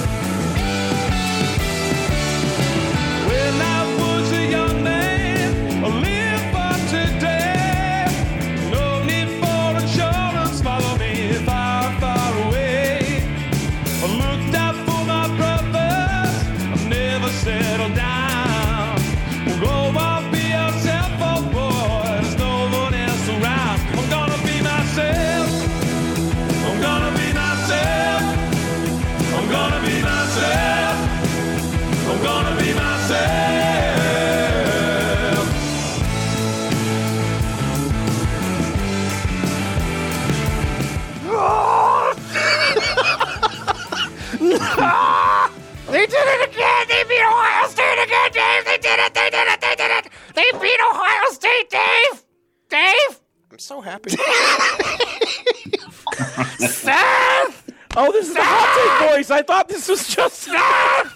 They did it! I'm videotaping this right now. I cannot physically shake Jason and Randy Sklar because they are not in the room, but you have been metaphorically shaken!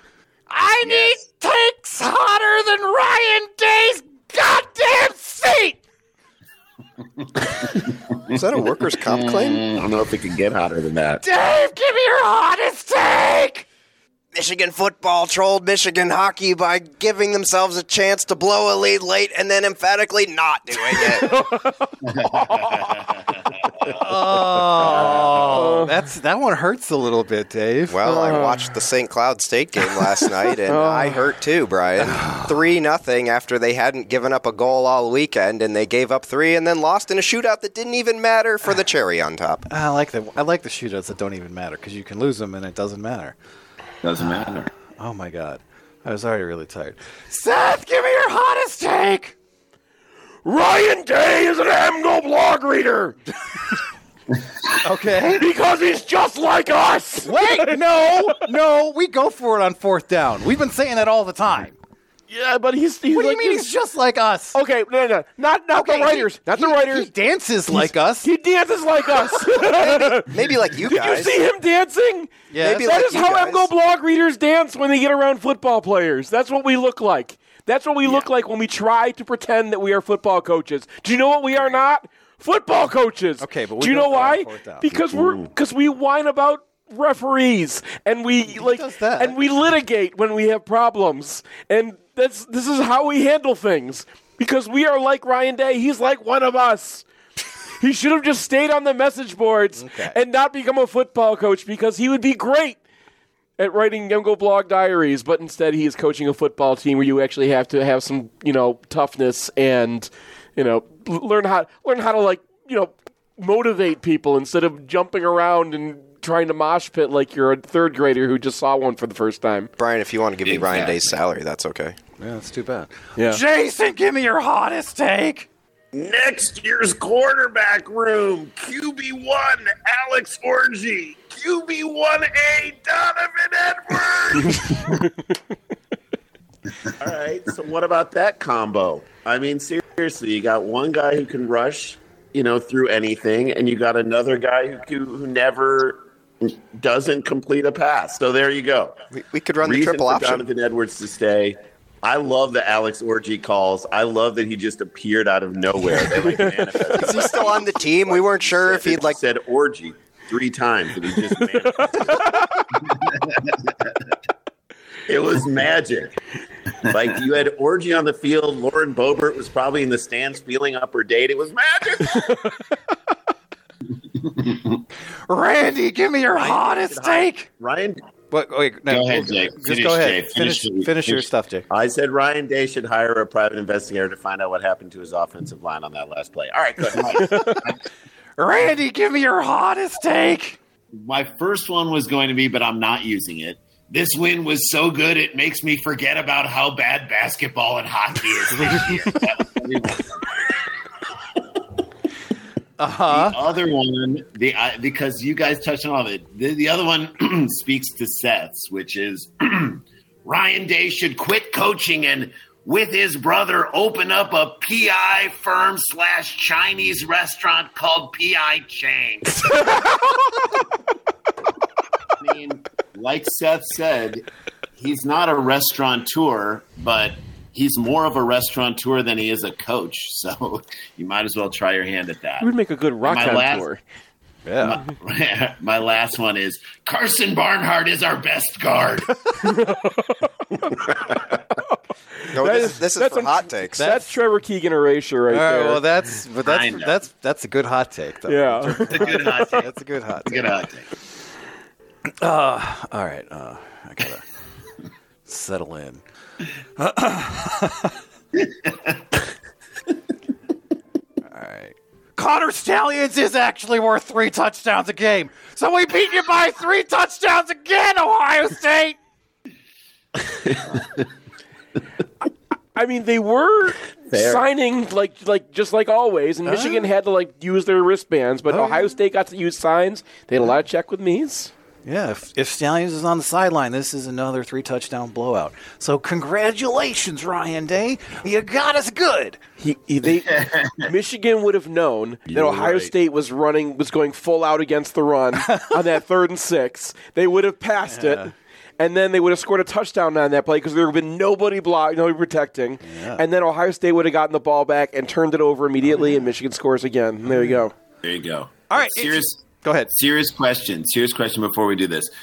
I mean, didn't this game, I've never not known what was going to happen in a game more than what happened in this game. It got down to the end, and I'm like, I mean, it could go either way, but it did feel like Michigan was going to win this game in the same way that all of those games in the last 10, 12 years, that it looked like who's going to win this game? You just knew it was going to be Ohio State. You just knew it was going to be Michigan. And that to me is significant. Yeah, and the swings in this game were crazy, of course, because they have that Ohio State drive where they just run it down Michigan's throat 8 straight times, and they're like, oh, here we go. Their next drive, they're like, all right, we're going to run it 1 yard. 3 and out. 3 and out. Yeah. And Michigan just hasn't been really putting together consistent drives all game. They get the ball back with 8 minutes left, and they just grind out almost all the rest of the clock. And, if emotionally it went from oh, no, we're doomed to we got it. It was a roller coaster. Yeah. The whole game was I'm not even sure how to feel after any drive. Well, we had the one Ohio State fan near us who kept reminding everybody that if there wasn't an interception at the beginning, that Ohio State's probably winning this game right now. He's probably right, but then he probably should have tried to get C.J. Stroud back for another year. Yeah, good luck with that one.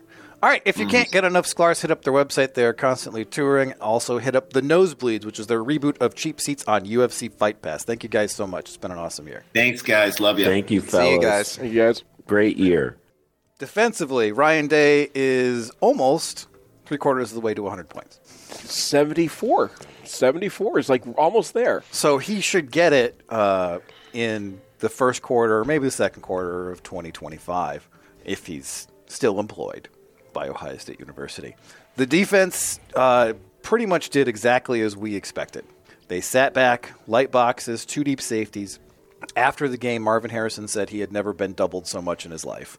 And that was because no one else figured out that you needed to do this. No one else can get away with it. I've been talking all year about this. All year I've been saying Michigan plays with a light box so they can have an extra safety who they're saving for Marvin Harrison. And that's what they were doing. Nobody else in the country is getting away with playing a light box against Ohio State and holding Travion Henderson to 3 yards a carry. Yeah. And that's why they're able to run. And even when on their big running drive. Yeah. Because Michigan, the way that they defend that is they're going to bring your guys across. There's a couple of different factors at the start of that drive. Yeah. One is that they start running stretch because they hadn't been running stretch. And all year we're like, the problem with this light box is the front side double on stretch. Right. And so they get a couple of nice chunks on that. And then they lock Cam Good on the field. Yeah. And Cam Good has been a good player for most of this year, but I did not want to see him play on a running down in this game. Yeah.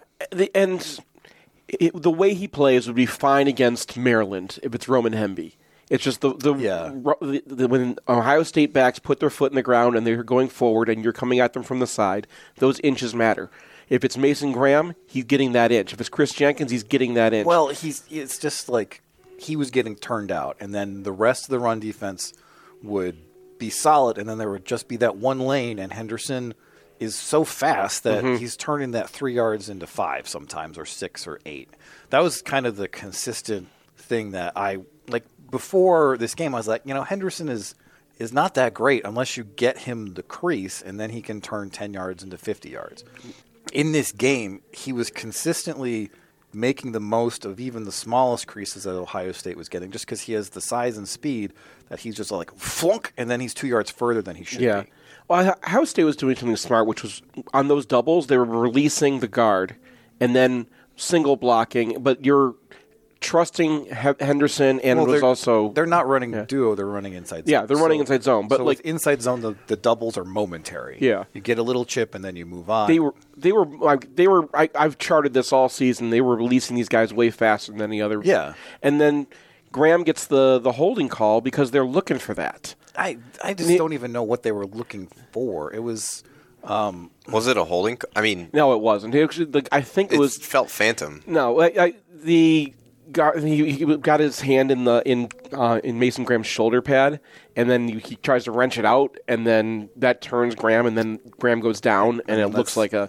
But weeds. Yeah, but they were looking... I think they were looking for it because Ohio State... That's what they're trying to do, is get that guy released. The way Michigan wants to defend that is get that guy to stay at the line of scrimmage. And this is what I talked about in Next Sharpies last week. Historically, this year, they wanted to just use their defensive tackles and have them win one-on-one. Yeah. And to Ohio State's credit, they were able to somewhat neutralize the defensive tackles from time to time. Again, we are talking about 3 yards of carry. Yeah, I think that Michigan, if you look at the rushing numbers, I mean... Tranum hurt Michigan worse. Well, that was because his big run was an obvious hold they did not call. Yeah. So Josh Wallace, I could not believe they didn't call that because Josh Wallace is turning his back to Tran. I mean, I'm like, in what world is that a natural thing for a defender to do? And they just, I was hopping mad about that no call. I mean, Michigan got away with a pretty obvious hold earlier when Sawyer got around Barner, so I guess it was just kind of like universally we're not going to call holding in this game. But that one was egregious, and that was on the 8-play drive. Yeah. Not the 8-play drive, but the run drive. The 8 consecutive runs, and if they call that holding, well, then they're in a long-yarded situation, and then things are a little bit different. Well, and the other thing that happened is that drive started with a sack, and then Will Johnson's overplay on the Marvin Harrison. So, but the other thing, but you take those 12 yards off, because I assume that was the 12-yard run, because that's as long, then he's still 5 for 25, which is still a lot better than Henderson.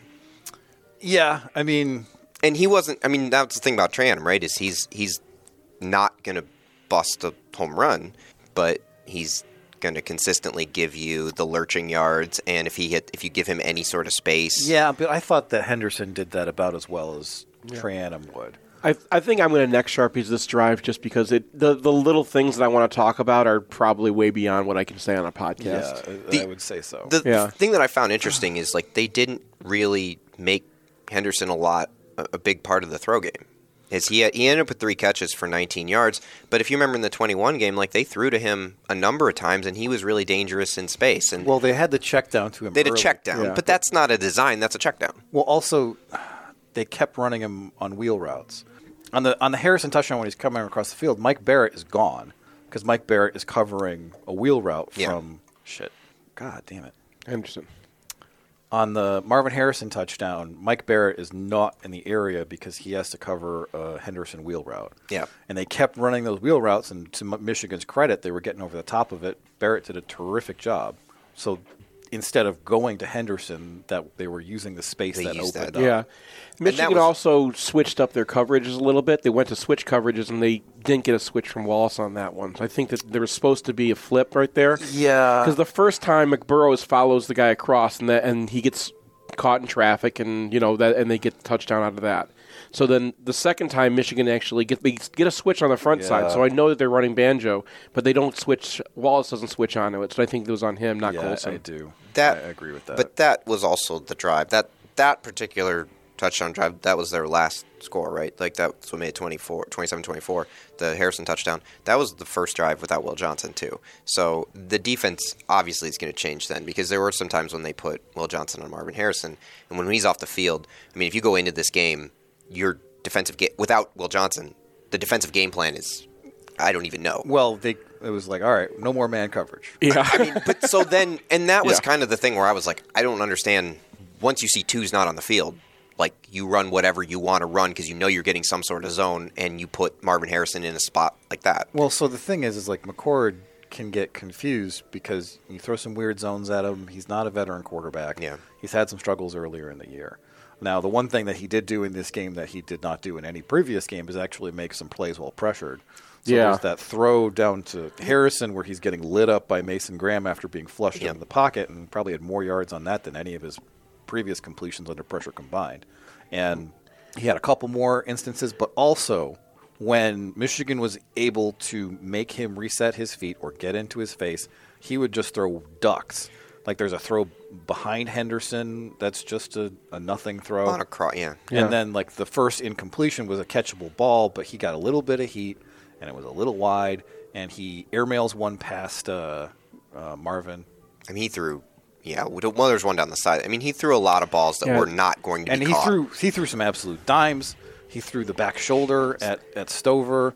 He threw that one was under a lot of pressure. I don't know how Benny knocked that one down. So the slot corner or slot fade or whatever from I actually wrote down a list of his big throws. So there's the one-handed back shoulder that he throws on the third and four. Right, that's the one where he moved up in the pocket. Yeah. The play action to Stover that gets over Rolder.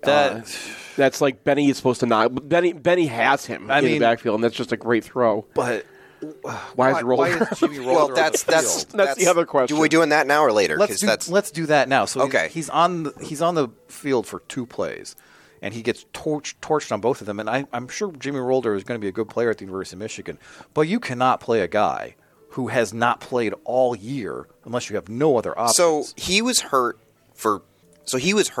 or at least on the injured list, even if he wasn't hurt. I don't know. He's on the list, didn't dress for several weeks in the middle of the season.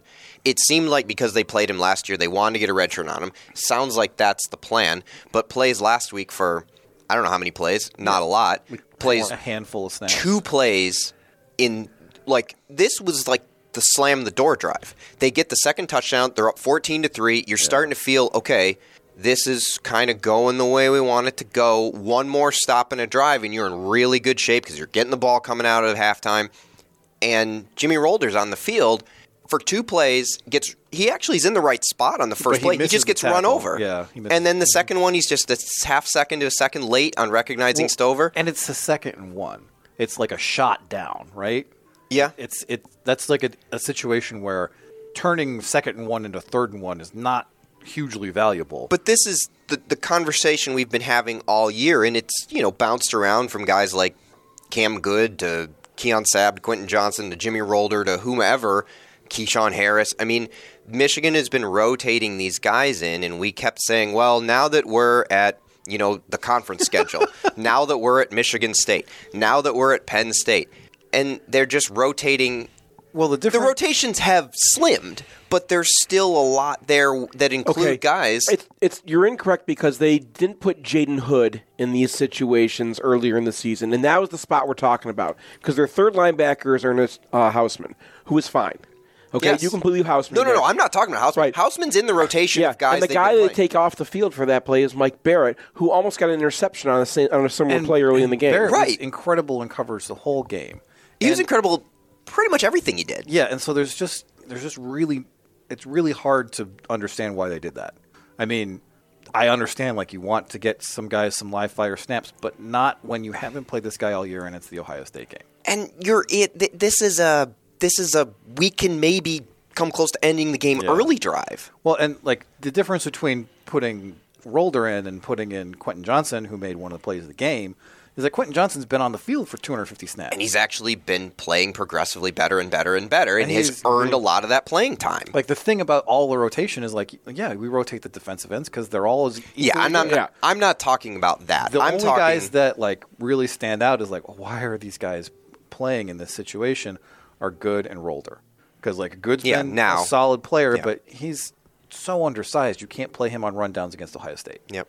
And it's just frustrating because you already have enough depth that you can rotate through your 4 very good defensive tackles and not expose yourself to the 8-play touchdown drive. And what you said, the thing about Quentin Johnson and Cam Good is they've rotated them in all year. They've played downs. If you don't want them in a specific situation or a drive, fine, get that, completely on board.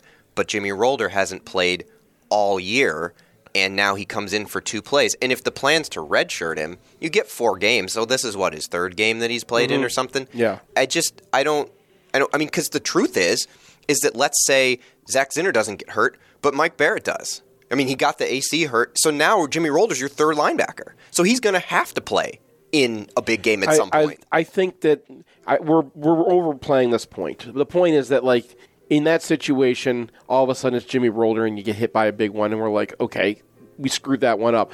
I think that the the program believes in this. This is what they're going to do. I don't think we're going to change it by talking about it more. Clearly you're right about that. But like this is just we can still complain about it. It's something they do, and we know it. But they didn't put in Keyshawn Harris in this game, right? Well, he's injured. Isn't he hurt? Well, but they didn't put in DJ Waller. Yeah. Or Jair Hill. Or Jair Hill. Yeah. Like, these guys were correctly benched. Right. And they're out of the rotation. I think it says something that, they put Jimmy Rolder in for 2 plays, and then he didn't play again. Yeah.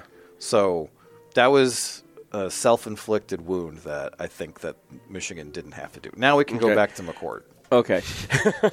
There's a 15-minute discussion. It was worthwhile. There's the desperation duck that he throws out of the end zone, which everyone thinks is going to be incomplete until Fleming picks that thing off the ground. Like, amazing catch. That's not a good throw. No, it's a terrible throw. Catch. It's an insane catch. Fleming was, and that's another guy that we were like in the preview. We were like, eh. And he's not as athletic as he needs to be a star receiver, right? And he hasn't made a ton of plays at Ohio State, but that's. But he catch. And that's a catch. huge swing in the game too, because that's 3rd and 7 from the Ohio State 5, and Michigan, if that's not complete, is getting a punt out of the end zone from Jesse Mirko, who's terrible in this game. Right, they're going to get the ball at midfield or in plus territory, and then it's probably 17-10 or 21-10 at halftime. Yeah. And then they get any points coming and out then And then the very next play is when McCord avoids a sack and chucks it downfield, and Will Johnson is beat by Harrison and has to tackle him to try to stop him. Which is, we've probably said this enough, but that catch was insane. Yes. Because he got his left arm pinned, and he's like, oh, okay, I'll just use my right arm. I would have been saying, the more you interfere with this guy, the better the catch is going to be. But, honestly, from Johnson, that's not his fault, because it's zone. And then I think Moore goes with the post. Mm-hmm. And so he's not in man coverage on him trying to get over the top of the route. He is trying to repair an error. And to tackle him at that point, given the situation in the game, is a very good play. Well, especially in college, not the NFL. If it's NFL rules, it's 50-50. Right. But normally, if you tackle him in that situation, he's not making the catch. Right. That's the point. Pin his arm. Yeah, go ahead, use one hand. They get a first down out of it. My goodness. Not a big chunk. And unfortunately, they missed a field goal at the end of that anyway. But it was still like because you're still feeling it from Fleming making that incredible catch. I'm kind of okay watching Marvin Harrison make amazing catches and have them not turn into points. Yeah. That's sort of like the best of all worlds. So there's. I'm sorry, go ahead. So going into this game, I'm like, we're going to get a lot of pressure. And then watching it live, it didn't feel like we did. But then you go back over the film, and it's like a lot of pressure. There's just people coming through all the time, and sometimes McCord is just getting rid of the ball. Yeah. We're just like, don't want this anymore. And other times, the play is such that he's just able to get it out, like the first Penn State incident, where you get a pass rush as humanly fast as you can get a pass rush, but the ball's already out. So did this feel a little bit like for McCord, sort of like Wilton Spate, where he plays pretty well, except a few passes he didn't? I think that he got a lot of help from his. The only reason he got the yards that he got in this game was because he got a lot of help from his receivers. Fleming had an incredible catch. Marvin Harrison had an incredible Fleming catch. had 2. That's the next one I was going to bring up. What's the next one? When he beat Rod Moore on that fade. Yeah. I thought that was Stover. On the sideline. On the sideline. No, that was Fleming. Fleming. Yeah. And that was another. That was actually a really that was good a big throw. time throw. Yeah. And then there was the slot fade to Harrison was also a big time So throw. it's either NFL throws or Nick Sheridan throws? Well, he threw the interception a lot faster than Nick Sheridan would have thrown it. Yeah. and that interception, so they're running they're trying to do what Maryland was They're running doing. the backside slant RPO that Michigan looked horrible on against Maryland. Yeah. And it's man coverage with a safety over the top, so Johnson knows he can jump it, and bang, makes a play. Yeah. Changes the game, because at that point, Michigan's offense, you're kind of like 3 and out. Yep. Where are we, guys? And McCord is reading the RPO, not the slant. And so he looks over there and he throws it, and he wasn't even seeing that Johnson owned that route the whole way. And Benny got up. Benny got up and almost tipped it, but might have interfered somewhat with the vision. I couldn't tell. He made a nice play. The thing about McCord right now is that when he starts feeling like the heat, he's not going to do what JJ does and try to break the pocket. He's just, I got to get rid of this. Yeah. And so that's why he only took the one sack, is because he's good, I'm going to air quote this, good at getting the ball out, but getting the ball out sometimes is I'm throwing it directly at Michael Barrett. Sometimes it's like I'm not throwing it actually to my receiver, but the ball's out. I'm saying in this game, if we're determining where the pluses go for Ohio State UFR, I would say most of them went to Harrison and the other receivers. Well, I mean, like, so... And there were a couple of good throws, like, but there were probably 3 or 4 DOs for McCord in this game, but he offset it with a lot of inaccurate passes and some absolutely heinous bad reads. Yeah. So... more of the Jonas Mouton kind of game. Yeah. Although poor Jonas Mouton. He's just the standard. I don't feel bad at all about it. No, Jonas Mouton is exactly who, like, he's the person that deserves to be the Yanis, because we loved him for the plays he made. It was just the plays he didn't make that drove us nuts. Yeah. So it was equal. So you mentioned even last week about how you thought that there was going to be some Kyle McCord run game, and I mean they had as many designed runs as McCarthy had. Yeah, that's a Ryan Day thing for now, right? Like, he just doesn't want to run his quarterback in this game, and so maybe C.J. Stroud ran it against Georgia. So maybe it wasn't a C.J. Stroud thing; it was a Ryan Day thing. And then against Georgia, Stroud's like, "F this, I want to win it," and pulls it down and runs a few times. I mean, maybe it's just clear that they don't have a package like that, and if they're going to insert something, it would be something like the Aller package against Michigan, where it's like, okay, we got a QB draw in here, we got some other stuff, but it's not like we're going to read it out. It's literally right out of the NFL. Like the things that he'll do with McCord are like the things that NFL teams, like that you would see the Lions do with Jared Goff. Well, in any case, you're just leaving all this expectation on the field, because I don't want to have to face Travion Henderson when I got a dedicated guy to the quarterback. That sounds like a bad deal, but it's not going to do it. Yeah, I mean the RPS wins that Ohio State had. They had the draw to Johnson. Oh my God, I hated that play and I loved it. Yeah, that was a great call. I wasn't even mad when they ran it. I was like, and you could see Stover as he's coming in motion across the side, starts creeping up towards the line. I'm like, oh my God, they're going to run it. So but they split out Henderson and bring Xavier Johnson in the backfield. So you're like, what kind of weird perimeter frippery is about to happen now? And then they just run it up the gut, and I'm like. Yeah. You got us there that one. Yeah, Josiah Stewart actually almost made the tackle, which would be a great tackle if he made it. They're running a pass rush stunt. Yeah. And they just got right up the middle. Yeah. That was probably their best call of the game. Yeah. Good design. Yeah. That was pretty. And then the crossing route touchdowns that they had, I thought the first one whipsawed Michigan with the first one Michigan uses with Wilson. It was the way they aligned got McBurrows matched in it's just man coverage against a crossing route. That just happens. But the crossing route was in motion, right? Like wasn't. It was. He didn't go across the line. I didn't think it was one of those waggles where it's like usually the tight end, but instead it was Egbuka, right? Yeah. So if it's the tight end, McBurrows can probably catch up there, but since it's Egbuka, not going to happen. Yeah. So that's just a very standard, we caught man coverage in the red zone kind of play. I don't think there's anything special about it. No, well, I thought what was special about it was before the snap where they were moving the receivers around to get the matchup they wanted. But anyway, McBurrows. They didn't get a bad Michigan wasn't in a bad matchup. And they got caught doing it another time where actually they switched their receivers around and Marvin Harrison ends up against Wallace. And you know that they want to go downfield. And then right before the snap, you see Rod Moore just kind of shift a few yards over to the left, and it's like, oh, nope, we know what you're doing. Well, they ran the ball on that play. Yeah. So, I mean, it is remarkable that Johnson went out, and Marvin Harrison didn't really have much of an impact until the last drive. He had 5 catches. I mean, he had 118 yards and a touchdown. That's not a bad day. It's probably not like one of his best days.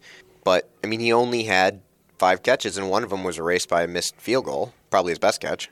Yeah. So, and then the first one he had on the drive, the slot fade or slot corner, whatever, he had ended up in a field goal. So, like, in the end, he didn't even really hurt Michigan from a point standpoint. And, like, the crossing route touchdown he got, but I mean, that's Will Johnson's off the field. Like, you're in trouble. It wasn't a Will Johnson off the field. It was a switch. It was a bad switch. But anyone's going to score on that because Michigan busts. Yeah. Also true. So, yeah. I mean, that was it. My point was that, like, I was surprised on both offenses that there wasn't a whole lot of frippery just for this game. Yeah, it really didn't feel like a game where everybody you played up to this game was not going to win, so you could just spend the whole week prepping for Ohio State. Yeah. Yeah. Like, right? What are we doing all season? Were they both prepping for Georgia? Well, probably not. I mean, given everything in the lead up to this game, I can't imagine that all of the spare processing power wasn't put into it. But maybe he was just on the phone with Petiti all week. And then on their last drive, I mentioned this in the open. Like, they know they have to pass, and McCord is under siege on all of those plays. Yep. And they get the hit to Harrison, he's about to get decked. And then on the very next play, I think you see Mason Graham's explosion contribute heavily because he's looping over 2 gaps, and he's over so fast that the tackle is like, I got to get off Jalen Harrell, and the guard does not have time to figure out what's happening.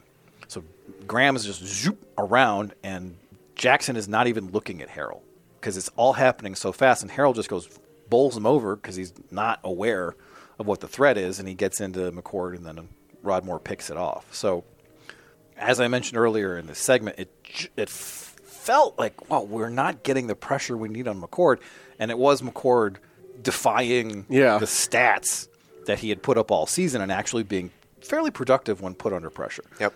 Yeah. I mean, and the pressure was there. That's the point. Like, especially Mason Graham, he caused the sack on his own. He almost gets a safety. Yeah. I mean, he's in the backfield on the handoff, and he just is a half second before he can hit the guy, and he gets out back to the line. He was unblockable. And so, like, we go back and say, like, okay, how come Michigan wasn't getting pressure on him? And, like, the answer is those tackles were winning their blocks consistently. They had to run they had most of their effectiveness running the ball. I thought like they had some big passes, and I mentioned that some of them were just great catches by the receivers. It didn't feel like it was going to be a consistent thing where McCord could drop back consistently and not have the interception or the series of incompletions that was going to end a drive. And they were able to do some things on the ground because Michigan plays with a light box, because Marvin Harrison, and we had a couple of unwise substitutions. Yeah. And that was where most of their production came from. That and Marvin Harrison being Marvin Harrison. So Marvin Harrison goes to the draft. Yeah. Egbuka, he's out the door too. You would think so. They've got a couple 5-stars coming up, but Carnell Tate's played some this year. And Alex is pretty high on him. He says, I mean, like, not this year, but he's coming. But I mean, is he going to be Jackson Smith-Njigba? He says he thinks he can be Egbuka. Is what it was Alex's take. Egbuka I could take. Yeah, Egbuka is like, okay, we can handle that. Yeah. And then because Johnson will be here next year too. Mm-hmm. So you have a replaceable Egbuka, and then you have Fleming. Fleming's gone too. He's gone? Yeah, he's like a fourth. He's a senior or a 5th-year senior. Yeah, he's been around a long time. Yeah, he was. I mean, he was like a super they don't recruit. just have Carnell Tate. They have like a whole raft of 5-star receivers that they get to pick from. He's a senior. Yeah, but he played in 20, so he has a year. We'll see if he comes back. He's probably draftable. He's not Fleming. Yeah, he's not like a superhero. But my point is, Marvin Harrison, I think that the running game worked because Marvin Harrison's back there, and then you have to keep a safety back from Marvin Harrison. And Henderson's gone. And they're you would think, probably, yeah. So yeah, and they're going to Tranum's out of eligibility. Tranum's out. Mine Williams will be back. They have Dallin Henderson, Dallin Hayden. Yeah, and they'll probably get a 5-star running back. Yeah, but it just kind of feels like they're not going to have like the superhero skill position talent next year. They might. Yeah, but they're going to have to just import. They're going to have to. But I mean, hits. Yeah, there is the superhero. There is the guy on like.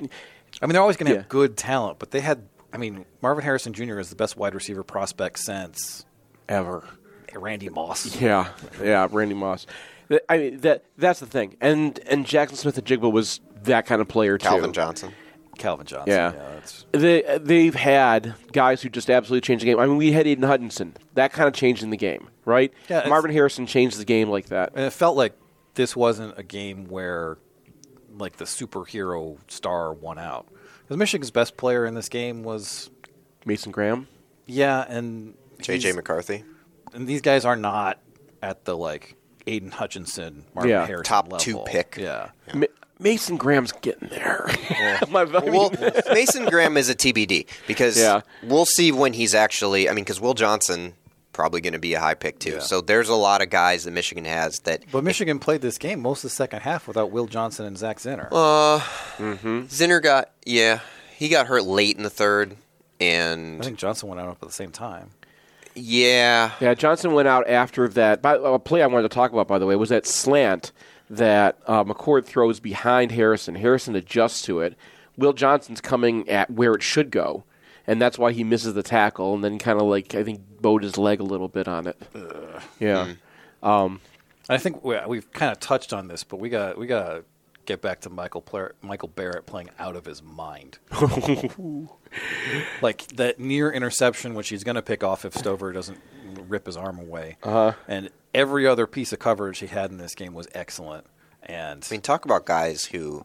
You remember 2 years ago, we were like, this guy probably can't play inside linebacker. 3 years ago, he wasn't playing anything. He was a Viper. He was Don Brown's next Viper. That was sort of on the depth chart. And he wasn't sort of on the depth chart. He was the next Viper. But he was a Viper. He was a hybrid space player who, anytime he got blocked, would just get mashed. Also, when they played him occasionally at inside linebacker, it just looked like he didn't know what he was doing. Well, he wasn't really ready to do that. When we've seen guys like Khalil Mullings, who I think is a genius running back somehow, just not be able to do it. And I felt, well, that's going to be the same thing with Barrett. He's just not going to be... He's going to be, and then he was like, he's pretty good. And then if you look at Pro Football Focus's grading, he might be the best linebacker in America. He's an insanely good blitzer. Is he getting drafted? Yes. Where? Day 2. He can move. 2-3? Because he can still move like a safety. That's what they want. Look, he carried Cade Stover, who's probably a Day 2 pick himself, down the seam so well that he was going to catch that ball if anyone was going to catch that ball. Honestly, he's probably Michigan's best linebacker, not named Devin Bush, that I can remember. That's where he's grading. He's not a long list. I mean, when all the hype for Junior Colson was coming out, even last year, I was just like, stop calling him our Michigan's best linebacker. Michael Barrett's Michigan's best linebacker. He's grading out as a 90. That's it's not Blake Corum last year, but it's not that far away. Literally the greatest player in the history of Pro Football Focus. I mean, just. As I mentioned in the opener, he's a legend. And he came here as a quarterback. And he gets here and you're not even really sure. He's sort of a special teams guy. Yeah. He throws, 2019, he throws the pass to Dax Hill in the Army game. Yeah. And he runs the fake punt against Washington, the throwback to Donovan Edwards in the Maryland game of 21. Yeah. That's just kind of who he was. He was a program guy. He was like a fun special teams player who had a good story. Who you could put in different roles and do some fun things. Who was going to be a Georgia Tech quarterback. And now, until took him out of there. Paul Johnson retires. Yeah. And now he's like the linchpin of this defense? I think you could argue that. I mean, the development for him... And he's gone. Nobody really liked the previous linebackers coach, and then Partridge is here, then Partridge is gone. He kind of did it all on his own. Yeah, he's had 4. I think now he's up to 5 different linebackers coaches in his time here. And he looks like an absolute pro. And God bless Valdosta, Georgia. Those who stay. Yeah, exactly, exactly. I mean, we're not going to get 6-year guys again because of the COVID year and like that. Well, he's not a 6-year guy. Yeah, he is. Oh. Can you name the other one? Samerstill. No, he was a 19. I cannot name the other one. He played on kickoff coverage. German Green. Oh, yeah. That's jeepers. Right. That's just dang special. I think we have to talk about Mr. QJ's hit. Marcus Ray. Boo. There was some Shazer in that too. It looked no, because he was in the right place. People who watch the Purdue game. Come on, yeah. People who watch that on TV, by the way, it was better live.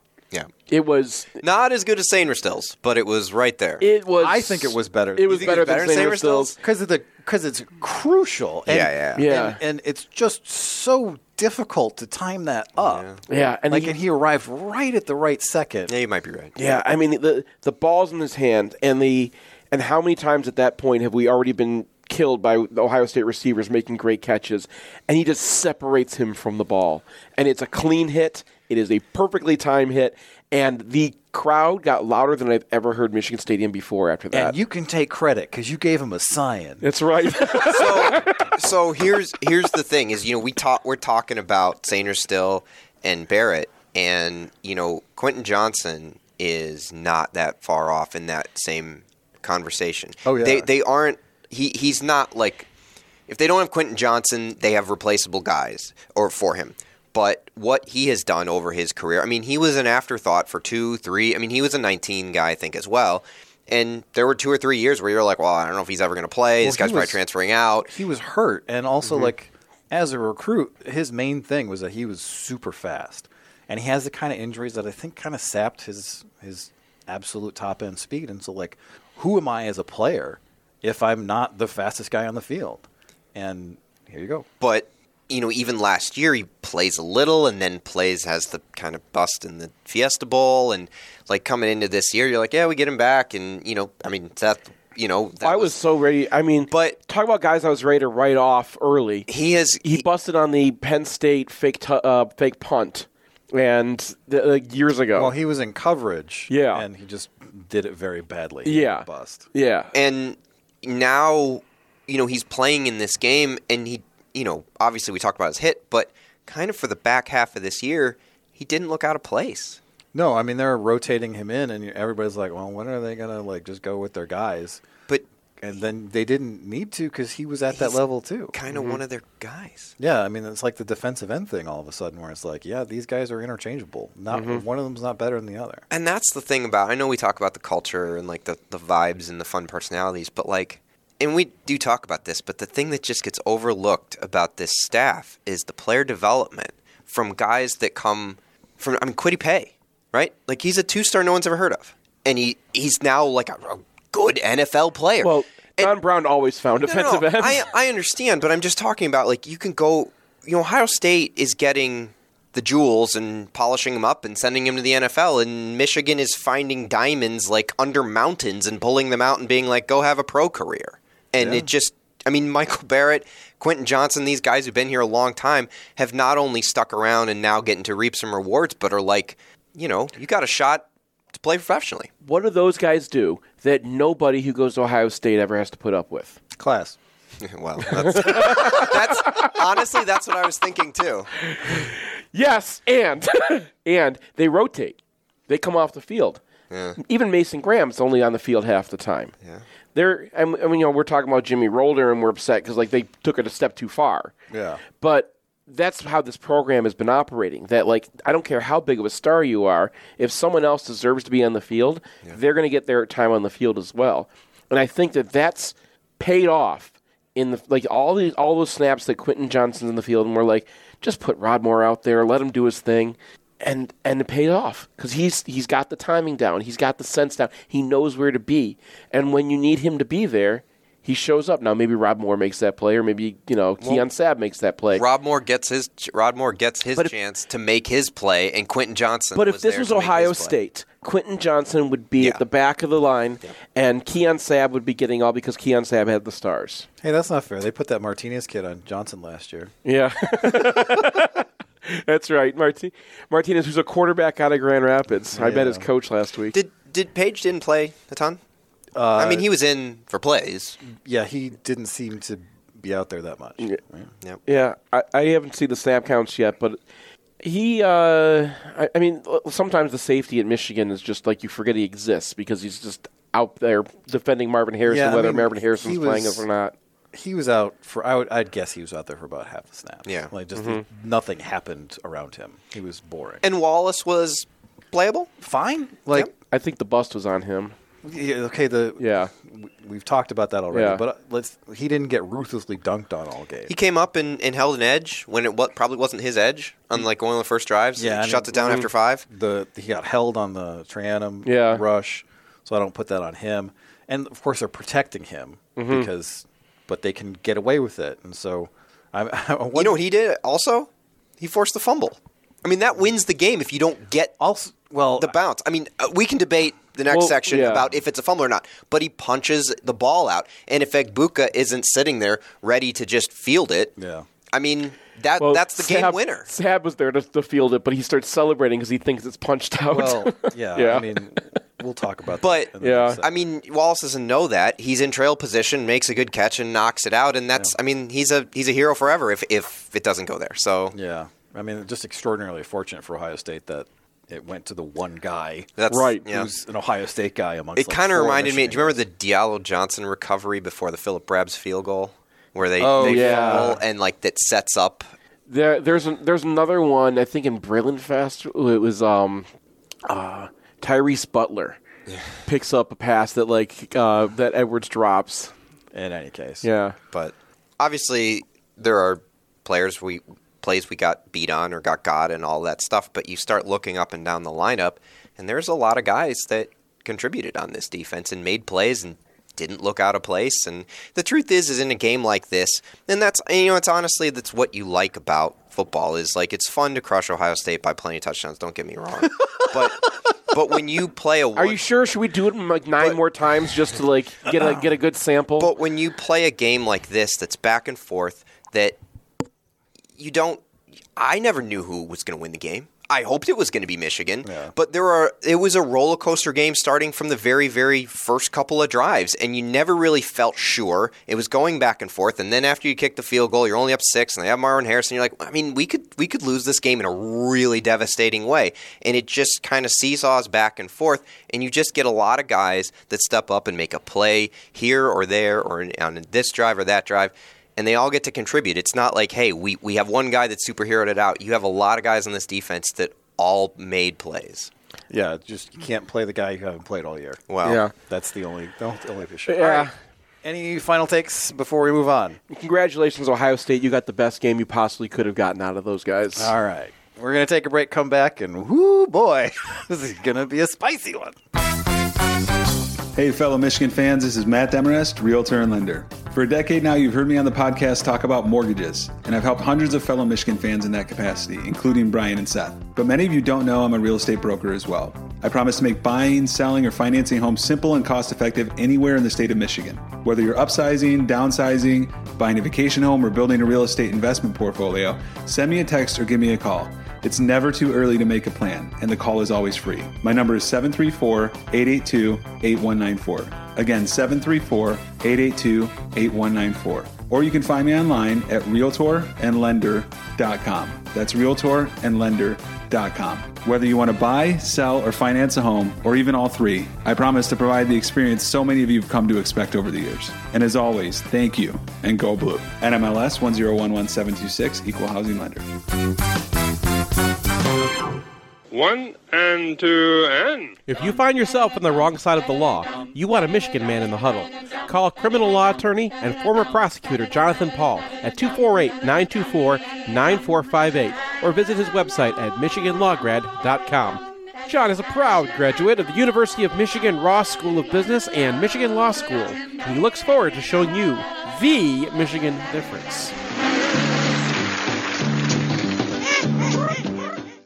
The only thing we can be sure of about the future is that it will be absolutely fantastic. I'm thinking of the incredible breakthrough made possible by developments in communications. Arthur C. Clarke's 1964 vision is now reality with SignalWire, a cloud platform that enables developers to build the applications that will reshape the future of communications. These things will make possible a world in which we can be in instant contact with each other wherever we may be. You can add cutting-edge, real-time video and audio to any product, website, or application with APIs and SDKs for developers of all skill sets. SignalWire is optimized for high-quality and low-latency communication functionality for video, voice, and text messaging capabilities. Almost any skill could be made independent of distance. Men will no longer commute. They will communicate. See for yourself at signalwire.com. Use code 2021 and receive $25 in developer credit. Go to signalwire.com. SignalWire Communications OGs, original geeks of programmable communication.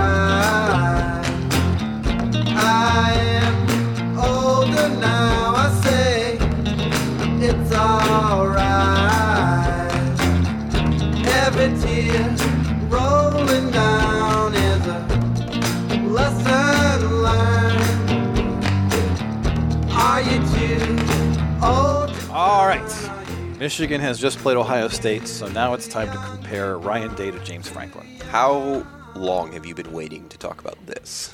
Approximately 2 hours and 15 minutes.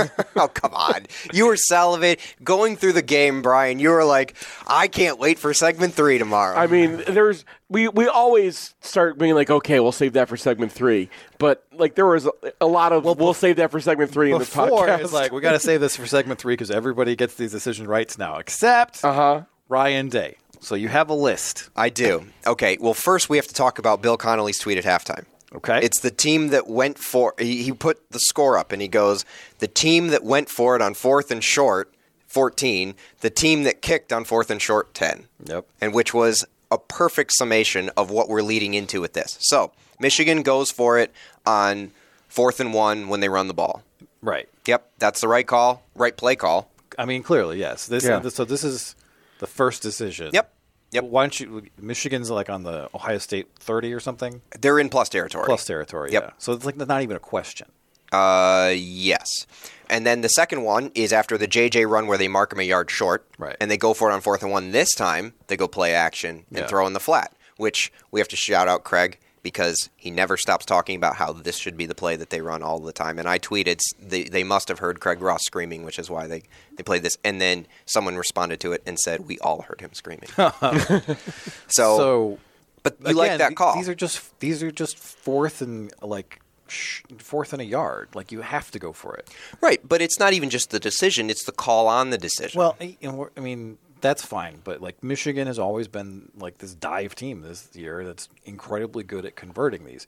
So not only is it like, okay, it's 4th and 1, it's 2023, we have to go. It's 4th and 1, you're Michigan. Yep. It's 2023. It's not even a question. You're going. And I'm glad that Sharon Moore was like, it wasn't even like in his mind that we wouldn't go. And last year, the going for it on 4th and 1, 4th and a half yard from your own 34, coming out of halftime is sort of that tone setter. Yeah, and that's like the decision of the game, right? Like Michigan goes on that like huge long drive that ends in the end zone. They go up 2 scores, and then it's panic mode for Ohio State. And that all goes back to Michigan being the kind of team that on 4th and 1 is always going to go for it because that's how they're built. Okay, so now we come into the interesting ones. 4th and 5 on the first drive out of halftime, they kick a field goal. Yeah. From 51 like, 2. Now, did you want them to go there? It was exactly 50. And it's on the 33. It's 4th and 5. It's one of those things where it's probably... Yeah, I felt like the vibes at that point were kick it.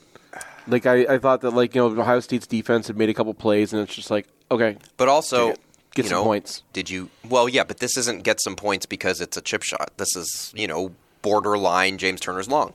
Yeah, but 4th and 5 is not an easy decision to make. Well, and that's kind of why we're talking about it. So you were kind of... To me, it was if they would have gone, would you have been mad? No, but I wasn't mad that they kicked it either. It's just one of those where it's like, whatever you're doing is probably a coin flip.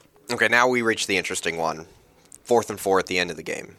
So someone actually put the... calculator up on Twitter, and I'll post this in the game column.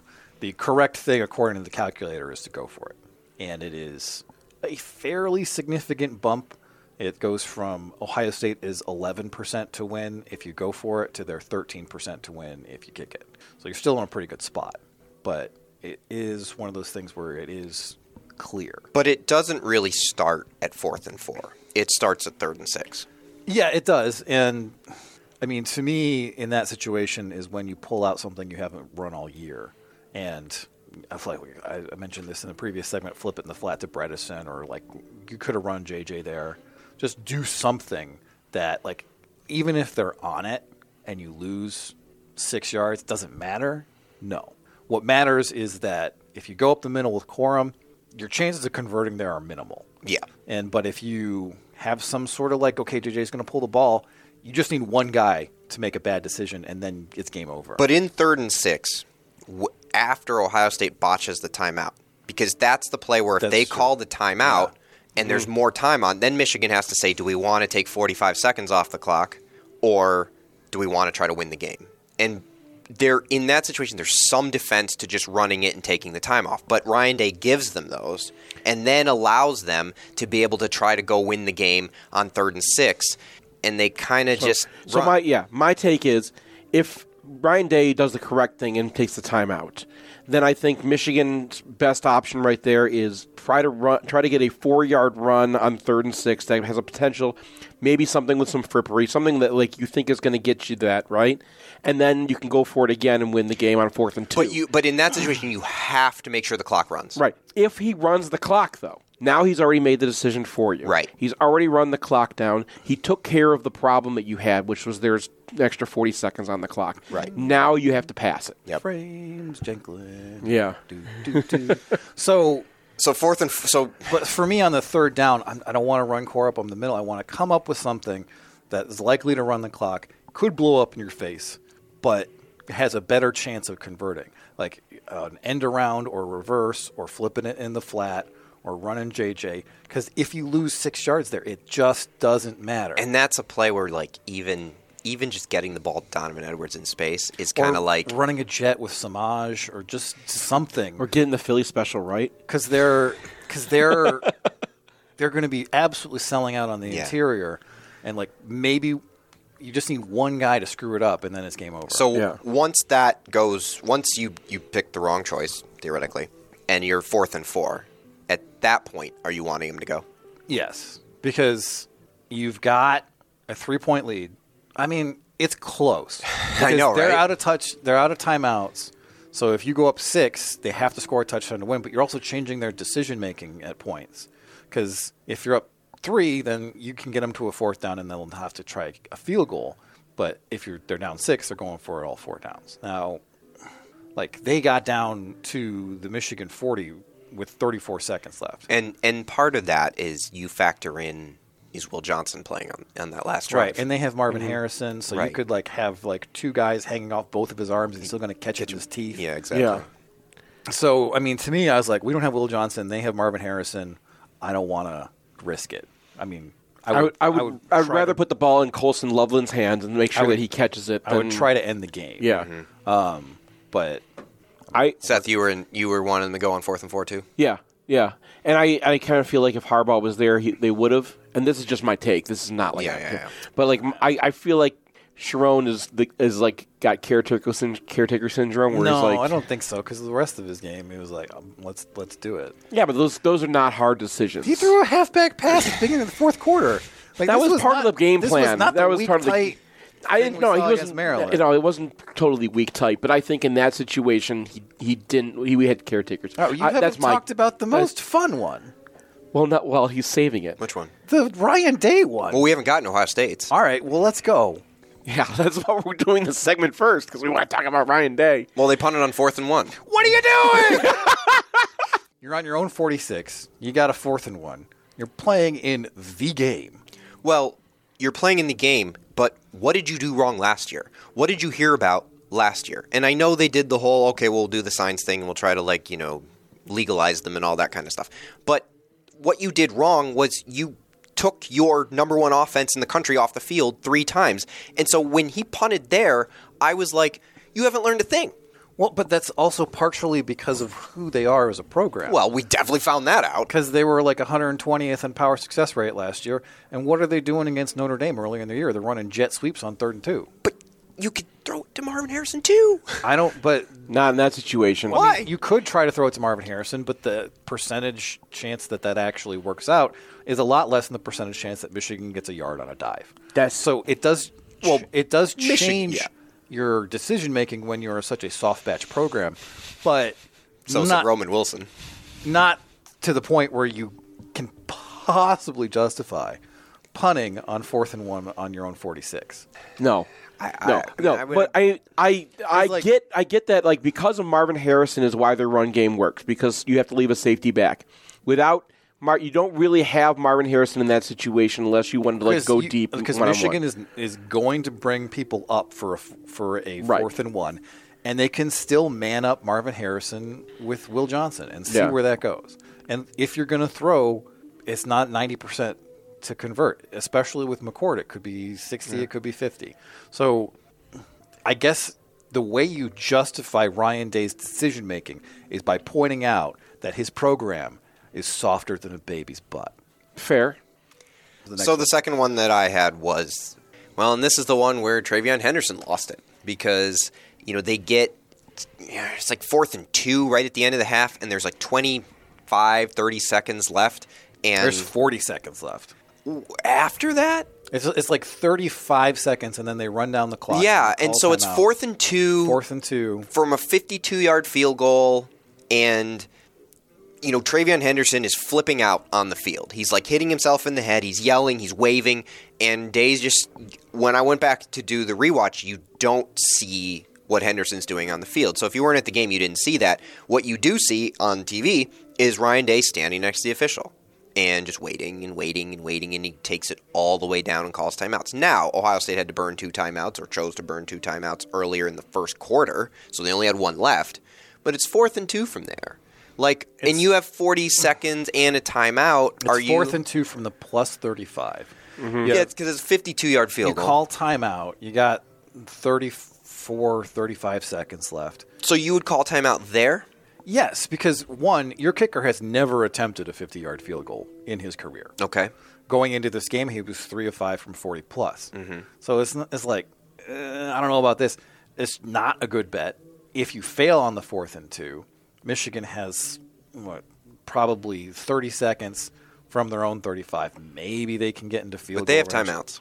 Yeah, but with 30 seconds, like the timeouts. The likelihood of them scoring is not very high. They might go up and get a field goal, but you're probably your chances of missing a field goal are a lot higher than Michigan making one. Your other option there is to run it down to 20 seconds. Yeah. And then go for it. Because Michigan's not going to do anything with 2 plays. But my thing about that is if you go for it and you get it, let's say you get 3 yards, you're kicking a 49-yard field goal instead of a 52-yard field goal. What you're doing there is you're not going for 3 yards. You're just going to play it like, okay, we need to get another 15 yards. You give yourself a chance to have Marvin Harrison in the end zone a couple times. That's true.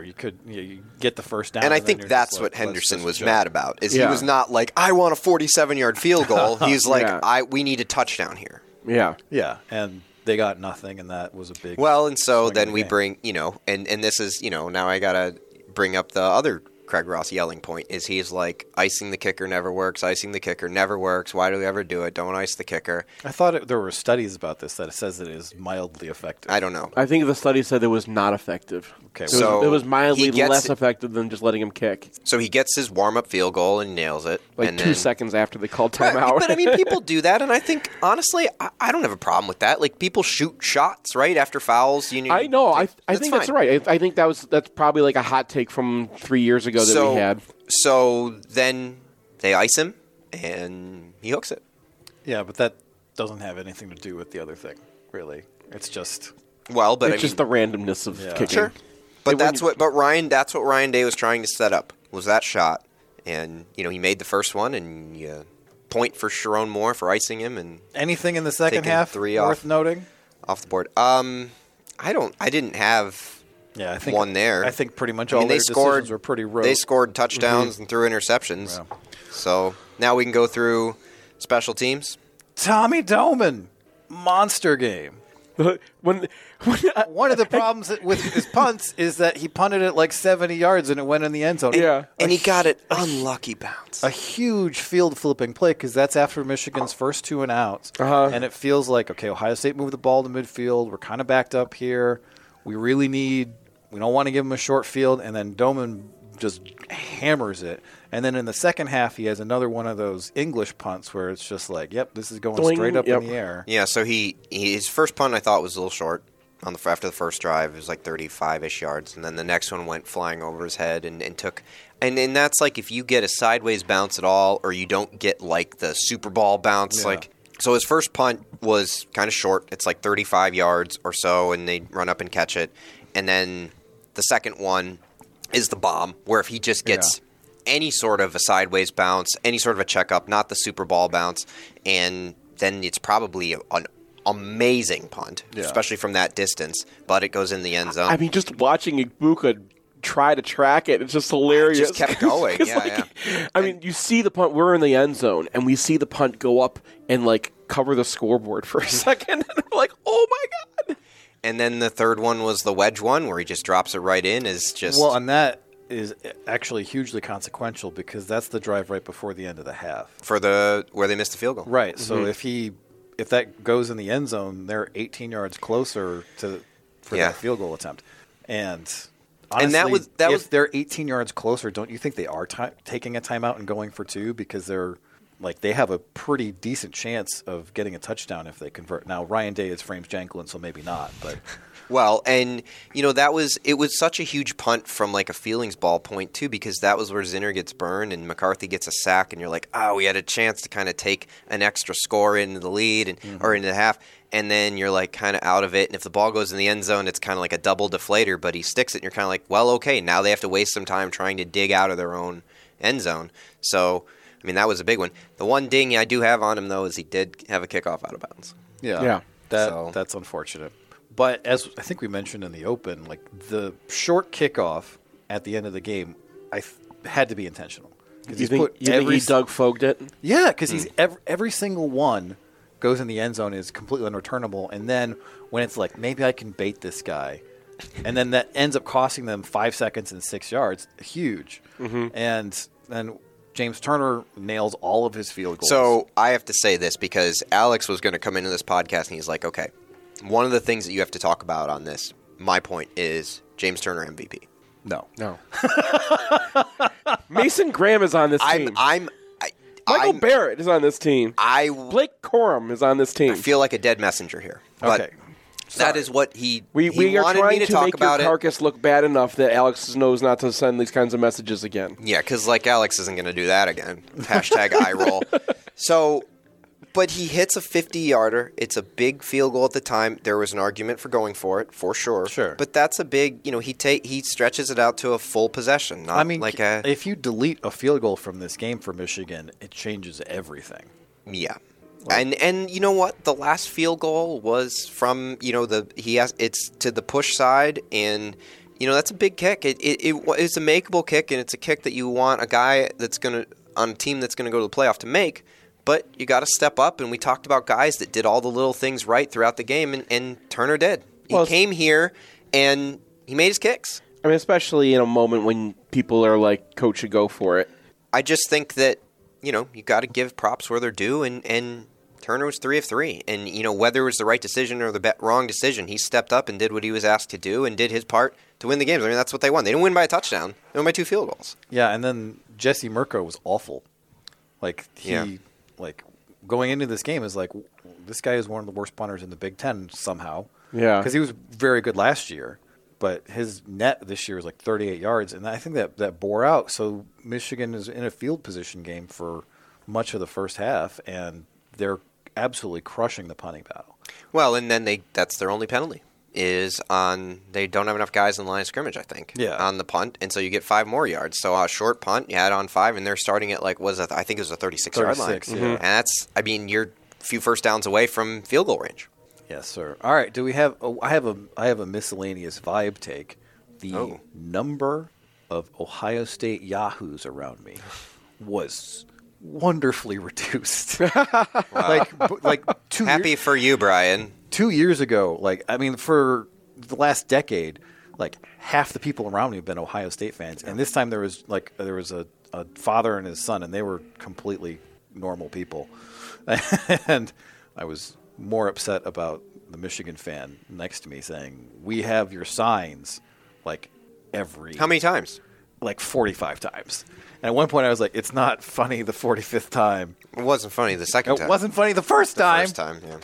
So, but yeah, it just took the one win and then the overall vibe to dissuade the Ohio State fans from coming up in such numbers. Well, there were still there were still plenty, but they weren't obnoxious. But I was kind of like, man, I'm always just going to be around you guys. Do you think it would have been fewer if they had not gone with the sign stealing thing? Do you think enough of them convinced themselves that probably, yeah. I think they. Did you have them around you? We had one guy who was pretty nice, and then there was like a little pocket in like the little. We were at the bottom of a section with like the wheelchairs right in front of us, so we had like a nice little space. Yeah. But the Ohio State fans were actually there. They sold all the seats right behind, like at the top of our section. I'm at the bottom of the section. So if Ohio State made a good play, I heard them behind me. Or like when they were trying to sing their fight song, I heard them behind me. But that's not that bad. It was pretty fun when we rushed the field and you're kind of jumping around, and then you look up and you see the scoreboard, and then next to the scoreboard it's just empty except for the Ohio State band. That's just kind of like stuck in their little area, and they can't really do anything because you can't really go anywhere because you pretty much have to exit down through everything. And I've been there in Columbus, and it sucks. And it's kind of like it's nice to be on the other side. There was definitely a point when Michigan fans are trying to get down to go onto the field, and Ohio State fans, especially, are going up. Are trying We're to just get passing each other. And it's like that section of Ohio State fans that's low in the corner where like the families are, and they just want to get out of there and see their kids. And I enjoyed that Mike Sainristil's dad had a giant Mike Sainristil head for Senior Day, and then it was at midfield during the field rush, and I'm like, that's Mike Sainristil's dad. Because parents were on the field. I mean, we ran by parents when we were in the field. There's players going by us, and there's parents going by you, and you're just. I mean, it was. There was an old lady who like got handed down over the side in the end zone where it's like 10 feet. And like someone like was like helping her down, and then she gets down there and she's like, "How do I get up?" I did enjoy that. All the security people did was like, "All right, no goalposts." Right? Did you go on the field? No. Oh, I don't. You joining the fun, Brian? I like watching it from. Did you go? So I went down to the first row. I stood next to Buckeye Guy, who actually is a really nice dude, by the way. Big Nut. Big Nut. No, not Buckeye Guy. Big Nut is nice. Yeah, Buckeye Guy is the insane one. Buckeye Guy is a horrible person. Big Nut is a really good person. I've heard that he's just like one of the best guys. Yeah. And he was best friends with Rob Lytle, I guess. Yeah. Anyway, I was chatting with him while my nephew, who I took to the game, went down the field and bounced around and high-fived players and whatnot. Yeah, he's a good sport because he's always in Patrick's picture. Yeah. It's like you just know if you dress like that. I mean, anywhere. Oh, he's expecting you just know. Hey, it's either going to be the best day of your life or the worst. He's just one of those fans, and you don't meet a lot of them in Ohio State. But he's one of those fans who just really wants his team to win. Not like he's not there to hate. He wants to root for his team. I think there's a fair chunk of the Ohio State fan base that's like that. Michigan State, not so much. But yeah, it was a good time.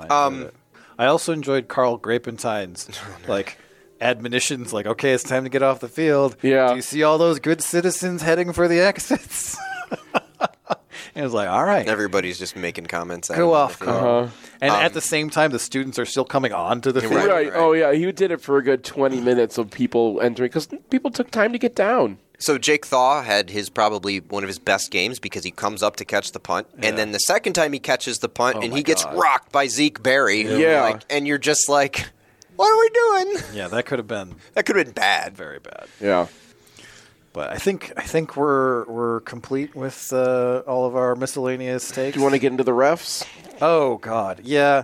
So Roman Wilson's touchdown was a touchdown. Yes, he has clear possession of the ball. He crosses the goal line. Whistle's plays blown, it's over. Ryan Day's still complaining about it. Well, good. Well, you got to have something to complain about. Die mad. I mean, it was funny because there's like it's enjoyable to watch the supposedly neutral people in the Ohio State media community turn into ridiculous fanboys. So Ari Wasserman was like, that's a push-off after the completion to Cornelius Johnson to convert on the last drive for Michigan. Okay. And it's just like, dude, you're supposed to be at least theoretically an impartial media member. I just don't believe that exists. Well, no. There are people that claim to be. But there are people who can actually act professional. Yeah. And Wasserman is not one of them. Axelrod is not one of them. None of the guys on that beat. That's why, like, I don't. Clowns. The Pistons were playing the Nuggets, and Jokic gets 2 tees and thrown out. And the Pistons announcers, Blaha, are basically saying, like, you can't do that because people paid money to come watch Jokic play. And so when you have – I don't necessarily mind biases in those situations. It just has to be known. And then you have to try to be fair. Like, we're obviously Michigan biased in how we view things and what we want to have happen. But the thing I've always said about you, Brian, and I mean the blog, is like, look, we're going to tell you when Michigan sucks. We're going to tell you when they do the wrong thing. We're going to not, like, take shots, but we're going to be like, look, this needs to be better. You want to be what you want to be. This needs to be fixed. And so when you can do that, you know, that's fine. I don't mind. Everyone's going to root for things. If you're not rooting for something in sports, what are you doing? But it was extremely entertaining to see all like the pay site people complain about the officiating after the game, because we're going into this game and there's a certain conspiratorial part of the Michigan fan base that's like, oh, Tony Petitti is going to screw us over with the officials. Yeah. And Michigan takes one penalty in the game? No, two. There was two. Well, there was the Mason Graham one. Yeah. And then there was the pass interference. I guess it didn't count. But but that one was not controversial. Yeah. But neither was the hands to the face. Well, Derek Moore, I think, had that one. So there was nothing that got called. Well, the Mason Graham one, I guess, was a little iffy. But so that's not a conspiracy because there's one iffy call against you. No. It did irritate me that holding was just not going to get called in this game. And Michigan benefited from it once, but I don't remember if that drive was going to go anywhere. And then there was the Triana run we've referenced a couple of times where it was just like, that is a material hold that you have to call. It looked like it could be a hold.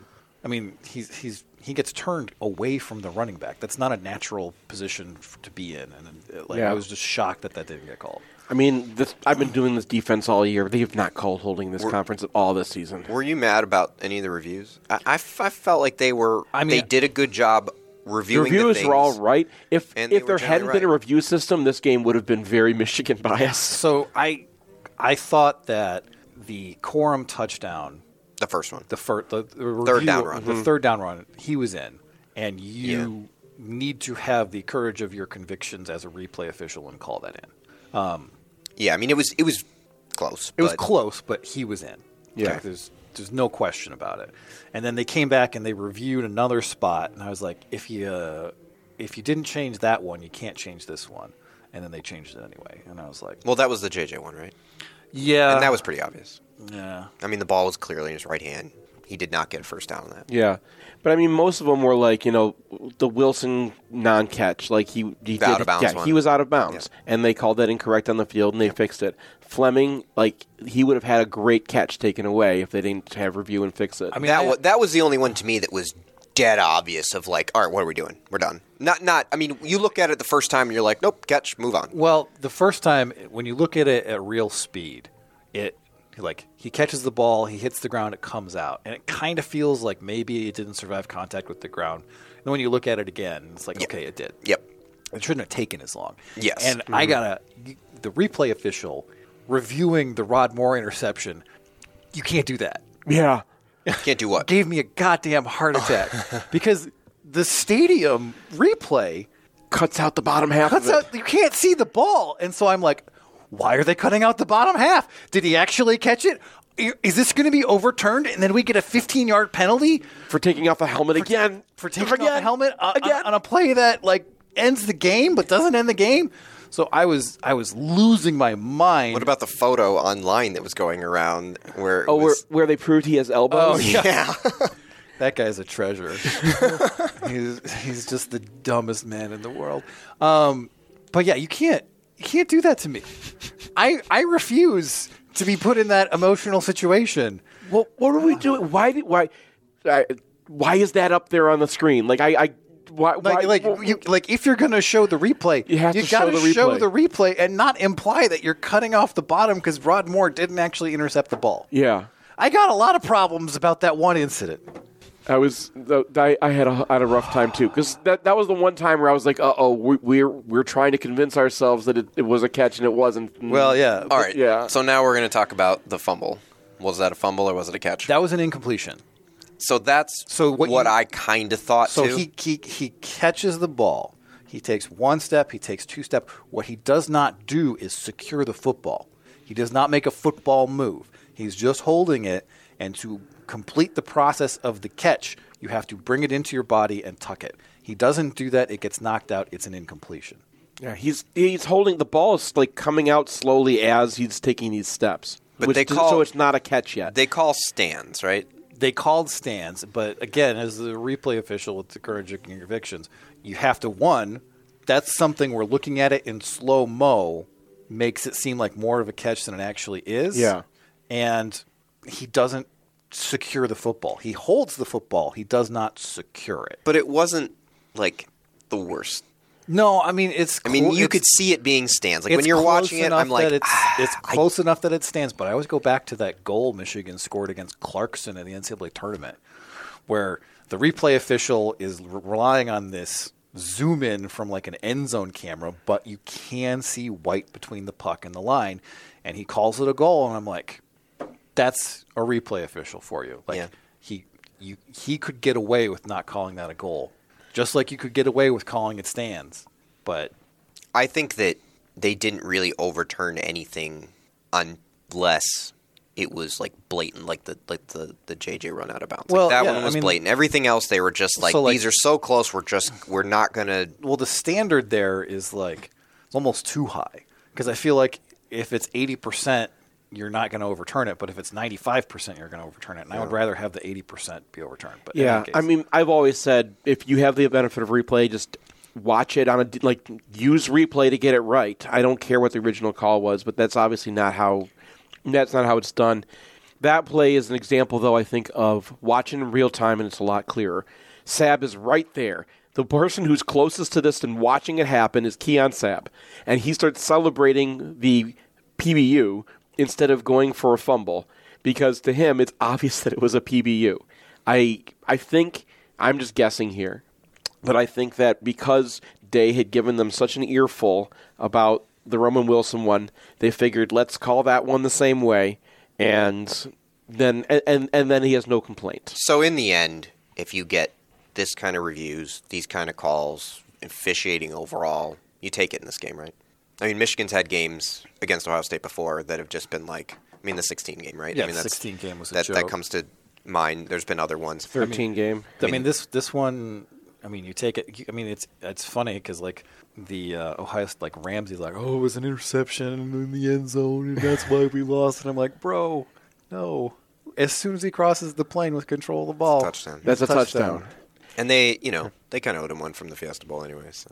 Well, also his knee's down, so the play's over. So you can pull the ball out if the play's over, and it's over. But he secures it because Ryan Day mentioned it in the press conference. Well, and that's why they always come up with an excuse. You're like, okay, that's it. Like, we've definitively destroyed these people. But now we've. But it was snowing. But C.J. Stroud was sick. But now we've come full circle. You had our signs. But we've come full circle to what you said at the very beginning of the podcast. This is who they are. There's always a reason. I mean, the program, or an excuse, I should say. At this point, the program is as soft as that fan base. It's so tough being an Ohio State fan. Good. In southeastern Michigan, the yearly cost for a nursing home averages approximately $100,000. It doesn't have to, though. Reed McCarthy founded Ann Arbor Elder Law after handling a tricky situation for his own family. Years of experience later, his boutique firm works with clients across southeast Michigan, dealing with Medicaid planning, long-term care, and tax, disability, and family law, not to mention family dynamics. If you have a family member who may need that level of care, or if you're ready to start your own estate plan, Reed can give you a plan for the future. Visit AnnArborElderLaw.com or call 734-945-9693. That's 734-945-9693. Maize and Blue Nation, it's Tom Brady. I co-founded Autograph with one mission in mind: change the fan experience for the better. That's why I'm excited to announce the release of a new app that recognizes the biggest Michigan fans.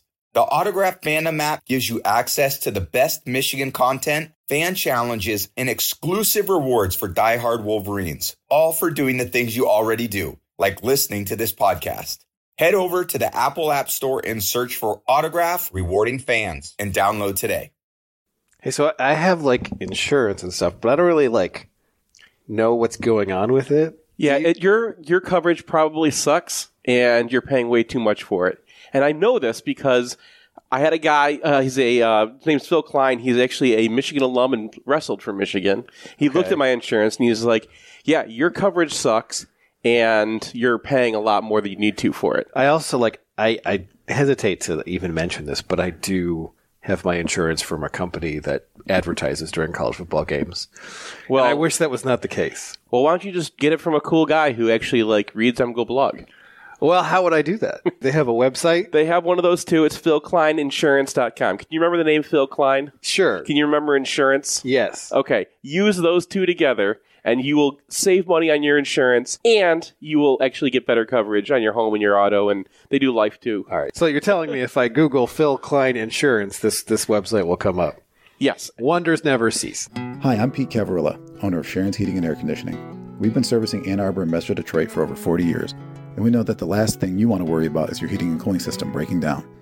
Right now is a good time to sign up for our preventative maintenance plan, so you don't have to worry about it in November when the fourth quarters get interesting. Our maintenance members also get discounts on service calls, and you can rest assured our team plays tough in sun or snow and have never been called soft by Lou Holtz. Whether you need a tune-up, are ready for a new system, or want to upgrade your air quality before winter, call us anytime or schedule an appointment on our website at sharonsheating.com.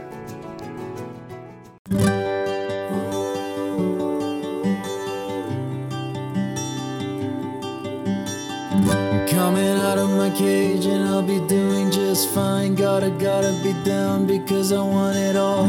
It started off with a kiss. How did it end up like this? It was only a kiss. It was only a kiss. Now I'm falling asleep and she's calling a cab while he's having a smoke and she's taking a drag. Now they're going to bed and my stomach is sick and it's all in my head, but she's touching his chest now. He takes off her dress now. Let me go.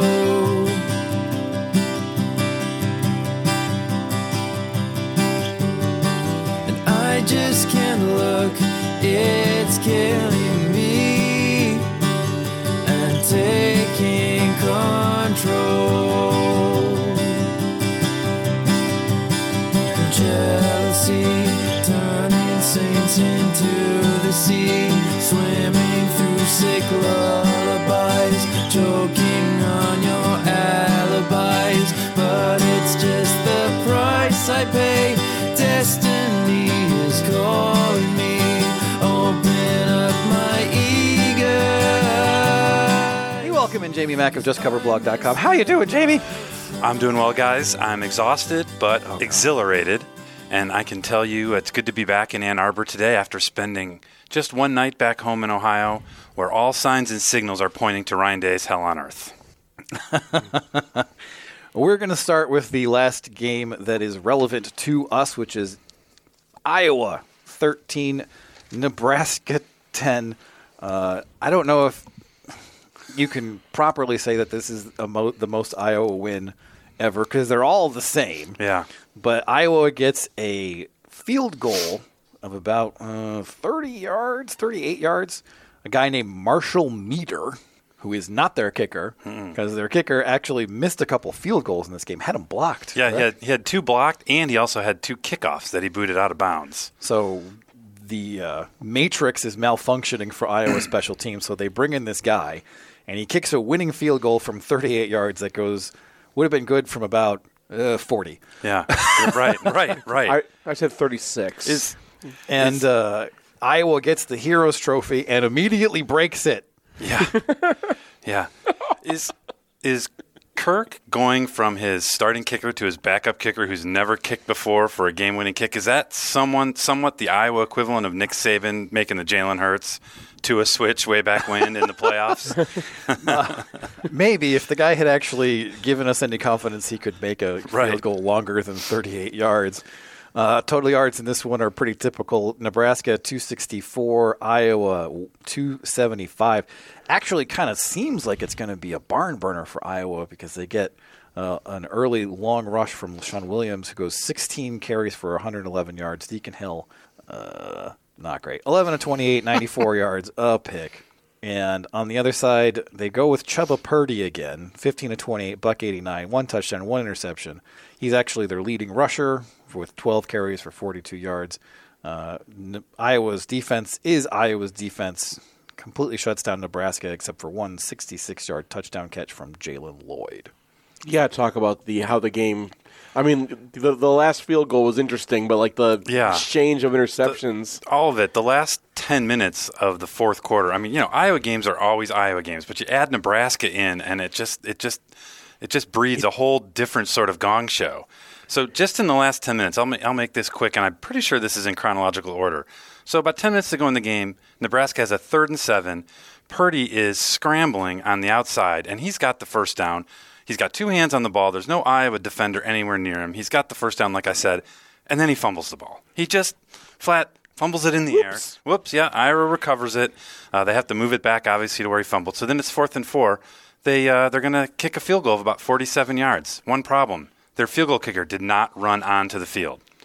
And the play-by-play guy is like, they don't have a field goal kicker on there. And the analyst, whose name I can't remember, I should have looked that up, is just rolling over in laughter. I mean, this is the these guys thing. have never done an Iowa game before. They never have, yeah. And you can tell they've never done an Iowa game before because everyone who's done an Iowa game before is like, oh, here we go. Yeah. But these guys are like, what is going on? So, Rule changes course and decides to punt, which was it pinned Iowa back to the 1, so that was nice. He was asked afterwards about that sequence. He said they were going to run a fake field goal. So they didn't tell the kicker, though. So what are you going to do? They get the ball back because they force a 3 and out, and they get a couple first downs, but then they have a couple penalties. They shank a field goal. And then on the next Iowa possession, both teams called timeout at the same time, and the refs spent about 2 or 3 minutes trying to figure out how to adjudicate that. I've never seen a game in any sport where both teams called timeout at the same time, but that was kind of weird. And then 12 seconds did not run off the clock. Oh, that's with about a minute and 50 to go. Nebraska had the ball. Nebraska had the ball. Yeah, Nebraska. And there was a play where the clock just didn't run at all. Didn't start, and nobody noticed except the people broadcasting the game. Yeah. It seems like you should have to be able to call down. Yeah, be like, hey, I feel like that's correctable, right? Right. But the last 2 minutes of this game was, it was a fitting way for the Big Ten West to go out. Oh yeah, absolutely. We'll come back to that. 12 seconds. So then, with 55 seconds to go, as Seth alluded to, somehow the teams traded interceptions. And the first one was, Iowa threw an interception. You're like, oh my gosh, Nebraska is going to have a chance to win this game. Nope. Chubba Purdy just throws it over the middle, not really over the middle. He just throws it down the middle to a wide open Iowa linebacker. They return it a little bit, but here's where those 12 seconds come in. That possession starts with 15 seconds to go. Right. And they run a play, and as you said earlier, that kicker barely got it over the goalpost. So they would probably have to kick that field goal instantly had that 12 seconds been run off, and who knows, we might still be trying to do 2-pointers in overtime at that point. And then the last thing was the whole Marshall Meter thing, but you've already brought that up. So Michigan is going to play Iowa next week. The over-under in this game is 35.5. Michigan is favored by 23 points, therefore implying a final score of approximately 29-6, which is possibly what I will predict because I like weird scores. That does sound like up your alley.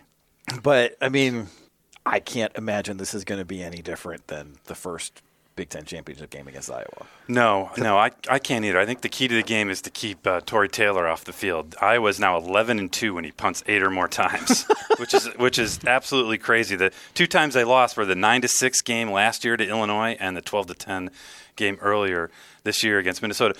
But joking aside, I do want to go back to that Big Ten championship game. Michigan cruised, obviously. We all remember it. But do you remember that end of the second quarter where Michigan had 3 straight possessions inside their own 10 because of Taylor's punting? Yeah. And that's a spot in the game where we've seen it many times since then, where Iowa gets a tip pass for a pick or a safety, or that's when this kind of average Iowa team and the defense can kind of push them forward. Michigan played very safe. Punted. Robbins had a 50-yard punt in one of those sequences. They got the halftime at 14-3, and on the reset, they blew them out at the second half. So. I want to bring this up. When Michigan played them in the Big Ten championship, we needed to have that J.J. Corum run, right, which is using J.J.'s legs, which is a trick play for Michigan. And the other one was the halfback pass to Roman Wilson. Oh, yeah. Well, they were also driving on the play at the drive after that, and then they had the weird Eric All deflected interception. So they were moving. Oh yeah, I remember that. They were moving the ball, and then that prevented them from going up more before halftime. And then there's a certain point in an Iowa game where they fall behind by a couple scores where the defense just kind of checks out. Like Penn State earlier this year, where it's just like, we're not winning this game. And you're not going to climb back in a game with Deacon Hill. For the season, 48.3 completion percentage, 4.9 yards per attempt. Yikes. 5 touchdowns, 6 picks, 16 sacks. It's just hasn't been a good experience for him. I wonder if Michigan will deviate from the Ohio State plan now that they've played Ohio State. Yeah. And like actually bring someone into the box. Oh, please. Yeah. I mean, I cannot stress this enough. You got to get a big lead, get a couple touchdown lead on Iowa early, and there's nothing they can do. They're not going to come back and score. If you wait and you let them Iowa for a bit, there's always like 2 quarters of Iowaing in between there, and then you're in a game, and then it becomes like you can't get in that situation. Yeah. They've won 5 games this year with a success rate of 30% or lower. And, I mean, this is a game where Michigan can probably just run it in the line over and over again and wait for Iowa to self-destruct on offense. Like, you could argue for the Penn State game plan against this team because you're eventually going to crack something with your ground game. I mean, I think we're at the point with McCarthy where you don't have to, baby him, and you can have him throw a significant amount, but it's not going to be like last year's Big Ten championship game where it's like, oh, we got to put up some points. Right. Well, no, I mean, they're going to be in cover 2 anyway, so there's going to be more coverage out there than probably Michigan's faced most of the season. Well, and it's going to be interesting to see what Iowa decides to do up front because when Michigan played Iowa 2 years ago, that was the game where it's just like, yep, we're still going to be in our cover 2 shell, and you can just run duo for 6 yards at a time every time. Yeah. And this Iowa team is actually, I don't think, as good as that Iowa team was. And that Iowa team was a lot worse than the Iowa team that we faced in the Big Ten Championship last time. This was, I mean, Iowa did not win the Big Ten West in true Big Ten West fashion. 6 teams lost it. Everybody lost it to Iowa. Well, and they don't have Dijon. Yeah. So the punt return threat is severely reduced. And it's not like, Michigan has given up punt returns, let alone successful punt returns this year because it's always fair catch a clock. And, I mean, I don't want to, sound too cocky, but just, how's Michigan going to lose this game? Right. I've got a couple things here on Iowa. Eric All hasn't played in the last 5.5 games, and he still leads the team in receiving yards. Yep. Now, for the good on Iowa, though, their back 7 compared to Ohio State's back 7, I think, is a lot better. And if you did a draft of Ohio State and Iowa back 7 players, who are you taking from Ohio State before Sebastian Castro, Xavier Nwampa, Jay Higgins, Nick Jackson, maybe even Quinn Schulte? And, of course, if Dijon was playing, he'd be on that list, too. Denzel Burke. Maybe Burke. I don't think you would take Eichenberg, and I think everybody else wouldn't even be a factor. So that's going to be kind of interesting matchup-wise. You're talking about what kind of game plan they're going to have for Iowa. Yeah, but it does feel like pass rush has been an issue for them because last year they had the backup guy who actually went pretty high in the draft who was a good rusher, and they just don't really have they don't have that individual ability, I think, Agree. this year. They've got a couple undersized defensive tackles, and it's sort of like kind of like pass rush by committee, but maybe not as good as Michigan's pass rush by committee, if you will. Yeah, and they lost one of their starting DTs to a gambling thing this offseason. Yes, Noah Shannon. That was a big loss. Which was BS, by the way. But yeah, I mean, yeah. And it just feels like Iowa is going to have to start doing some things that they don't want to do if they're going to stop the ground game, and then hopefully Michigan can hit a couple of big plays, see if Donovan Edwards has limbered up the arm again. Yeah. That's, again, hit them big early, get your points on the board. Once you're up 15-0, you can just sit on them. Because they're not going to be moving the ball against Michigan's defense. I think that they're going to be sitting back and letting you run, but they tighten up, and if you have something planned or if you have something you didn't use against Ohio State, go ahead and unload it early, because getting up early on these guys is how you knock Iowa out of the game. The rest of the league scored points. Are you talking about Northwestern Illinois? Is that where you're going? I thought Northwestern 45, Illinois 43 in regulation. Yeah. An incredible football game. It was like, what is going on here? Is the Big 12 just busted out? Right. Illinois actually outgains Northwestern 455 to 379, but they turned the ball over 4 times to Northwestern's 2. Paddock actually has almost 10 yards in attempt, 3 touchdowns, 2 picks. You kind of feel like maybe if he can cut out some of the interceptions, they might have something there, because I think 2 out of his 3 games have been really excellent statistically. Northwestern's Ben Bryant has a very similar day, 24 of 32, 234 yards, 2 touchdowns, 2 picks. Neither team really does a whole lot on the ground. It's just Farmageddon it, but there's no snow on the field. Right. I agree with you about Paddock. Plus, their wide receiver trio of Washington, Bryan, and Williams has been great here the second half of the season.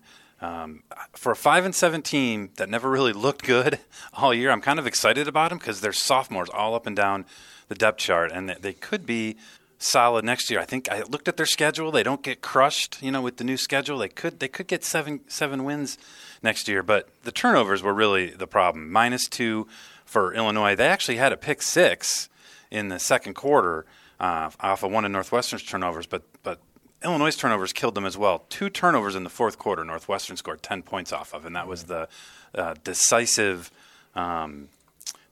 swing. They got a long touchdown catch run out of Washington to cut an 8-point lead down to 6, but they missed the 2-point conversion, and that was all she wrote.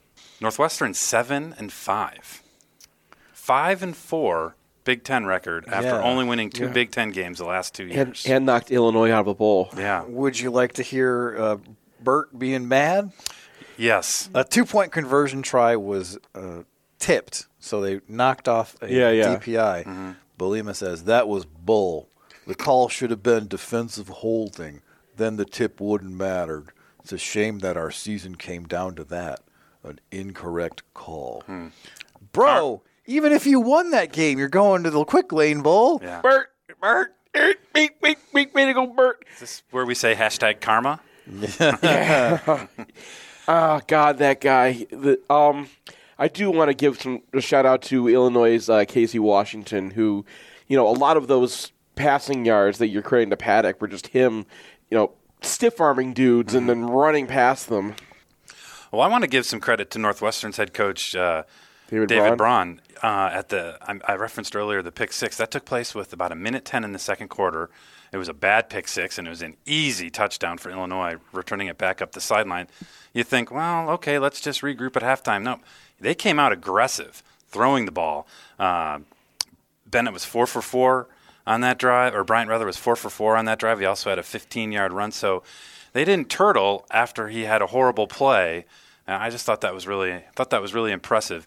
He's already got the job, but he's still playing, like he's got something to prove. I just like that. And, we've heard for years that the only guy who could coach Northwestern was Pat Fitzgerald. And, I think they've kind of found somebody here.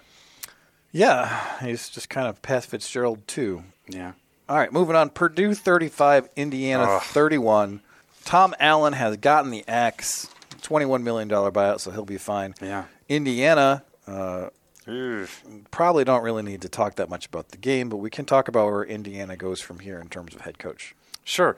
Really quickly, I just want to throw out their record the last 3 years in Big Ten play. It was only 3-24. But I'm going to do that record a big solid, kinda, maybe not, by throwing out the 0-9 burger against Michigan, Ohio State, and Penn State. Still 3-15 the last 3 years in Big Ten play, allowing 588 total points and losing by an average score of 32-20. To the other Big Ten schools. Not good. As far as candidates, pulling from the Indianapolis Star, Chris Vanini's article at The Athletic, and also College Football Scoop, a lot of candidates are already being thrown out. Jason Candle, I'm not a big fan of that. I've watched a lot of Toledo games, obviously. He has a huge talent advantage every time he plays a game in the MAC, and they never look like it. I don't know what he would look like at Indiana when he doesn't have a talent advantage. Probably a lot like Tim Beckman maybe at Illinois. Well, no? Tim Beckman was a special. Oh, I know. That's true. That's very true. Stands for outstanding knowledge. No, it says, come on. That is true. But he was one of the four. I got it wrong just so Brian would quote it, right? Oh, okay. Yeah, go for it. Our success leads to knowledge. No, it's like knowledge. And the third E, I don't remember. I'm sorry. I'm disappointing the fan base, the listeners. I'm sorry. Kane Womack's name is an obvious candidate that people are throwing out. He was the defensive coordinator in 2020 when Indiana had such a great season. That was his 1 year there, and he's been coaching South Al since as a head coach. He's been okay. This hasn't been the greatest season for them. I kind of think he's just a younger version of Tom Allen, though. I really think this team might need a little bit of an offensive guru. Yeah, it was Tom Allen's defense anyway that year. Yeah, right. You guys are going to be floored by this one that's being flown around. Jared Kill? Jared Kill? He's doing a great job at New Mexico. I mean, he's been an amazing season. Actually, 2 seasons. You said Jerry Kill. Yeah. Okay, I thought you said Jared Kill, and you're going to hit me like, Jerry Kill has a kid. If I'm Jerry Kill, I'm just sticking there. Yeah. Like, I don't want to go back into the Big Ten meat grinder. I've made enough money that it doesn't matter. Like, people like me. It's low stress. Yeah. But I think he'd be a good hire. I just don't. He's one of those guys I'd be like, I'm done. This is where I'm at. Yeah, I agree. And it's not like you hire Jerry Kill and he's going to be the coach for 7 to 10 years either. You're probably looking for another coach in a handful of years. 2 other names that got thrown around. No Mike Hart, but Brian Hartline. But I like Tyson Helton, the Western Kentucky coach, just because of the names that have been listed. There's probably some other candidates that somebody could throw my way and I'd be like, ooh. But I just feel like they need an offensive guru. I don't think at a place like Indiana in college football in the 2020s you win with gritty defense. I think you just win by scheming up an offense, not necessarily fooling people, but yes, fooling people. And this team, this program has been so bad on 3rd and 4th downs over the years. 42% on 4th down the last 10 years. Last 2 years, only 19 for 49 on 4th down. This year we had a critical, horrible, run up the middle on 4th and 1 against Louisville that got stuffed. And then yesterday, with the game on the line, driving for maybe the game-winning points, they get stuffed on 3rd and 1. And then they try to throw a pass on 4th and 1, and they just totally forgot to block Nick Sortum, one of the best defensive ends in the Big Ten. So an offensive guru, somebody who can do something on 3rd and 4th down would be nice. I think they've got something in Sorsby, though. So I do like him. Mm-hmm. The other thing that might be interesting from the fallout from this is Aaron Casey a free agent now? Possibly. Because if he hits the portal, I think Michigan should be on top of that. Well, I just mentioned Sorsby. I've already heard scuttlebutt that he might hit the transfer portal. There's a lot of teams out there that need quarterbacking. So, yeah, this could be... It's like him and McCulley for me are the guys who I'd be like, oh, that's pretty interesting. I guess it depends what kind of NFL grade Casey gets, because he is draft eligible. Is he? Yes. Well, he'll go to the draft then. Well, he might, but sometimes people are like, well, if I play on Michigan for a year, I might up my stock considerably. You could probably make more money on NIL at Michigan in a year than you could as a 4th-round draft pick. Yeah. Because Michigan has been, that is a spot where they're like, yeah, we can make some stuff happen here. All right, Maryland 42, Rutgers 24, Tagovailoa 361 yards, 31 attempts. Ends his Big Ten career with a bang and also 1 interception. Rutgers is a defensive program. They were only Maryland was only favored by 2 in this game, but Hemby goes $113 on just 15 carries. Rutgers just completely falls apart. Wimsatt completes a third of his passes. And Monangai has a nice day on the ground, but that's not nearly enough to keep pace with a Tagovailoa who's only throwing 1 interception. Yeah. Maryland won this game in the first quarter. Oh, yeah. They scored touchdowns on their first 4 drives. Yeah. And, Rutgers does not have an offense to keep up. Yeah. Rutgers plays a good defensive game, but they play man mostly. Mm-hmm. And I know that they changed things up and kept Ohio State close, but they tried to just play man against these receivers, and you saw them against Michigan's cornerbacks. They're good. And, Tagovailoa put a couple dimes down the sideline, and that's all it took. Yeah. Maryland outgained them 498 to 355 on 21 fewer plays. And as far as Wimsatt for Rutgers, 34 passing attempts, yikes, that's just ugly. 31% success rate passing the football. I know they got behind, but still. That was why it's the game. They can't. He's not the guy who can bring you back. If Rutgers is in a game, it's because it's close, and they can run with Wimsatt, and they can get Monangai to maybe break a tackle and get them a chunk yard and get them into position. That's how Rutgers can compete with a good team. When they fall behind like that, they fall like a house of cards. Tagovailoa is now your all-time leader in passing yards in the Big Ten. Can you name who he passed?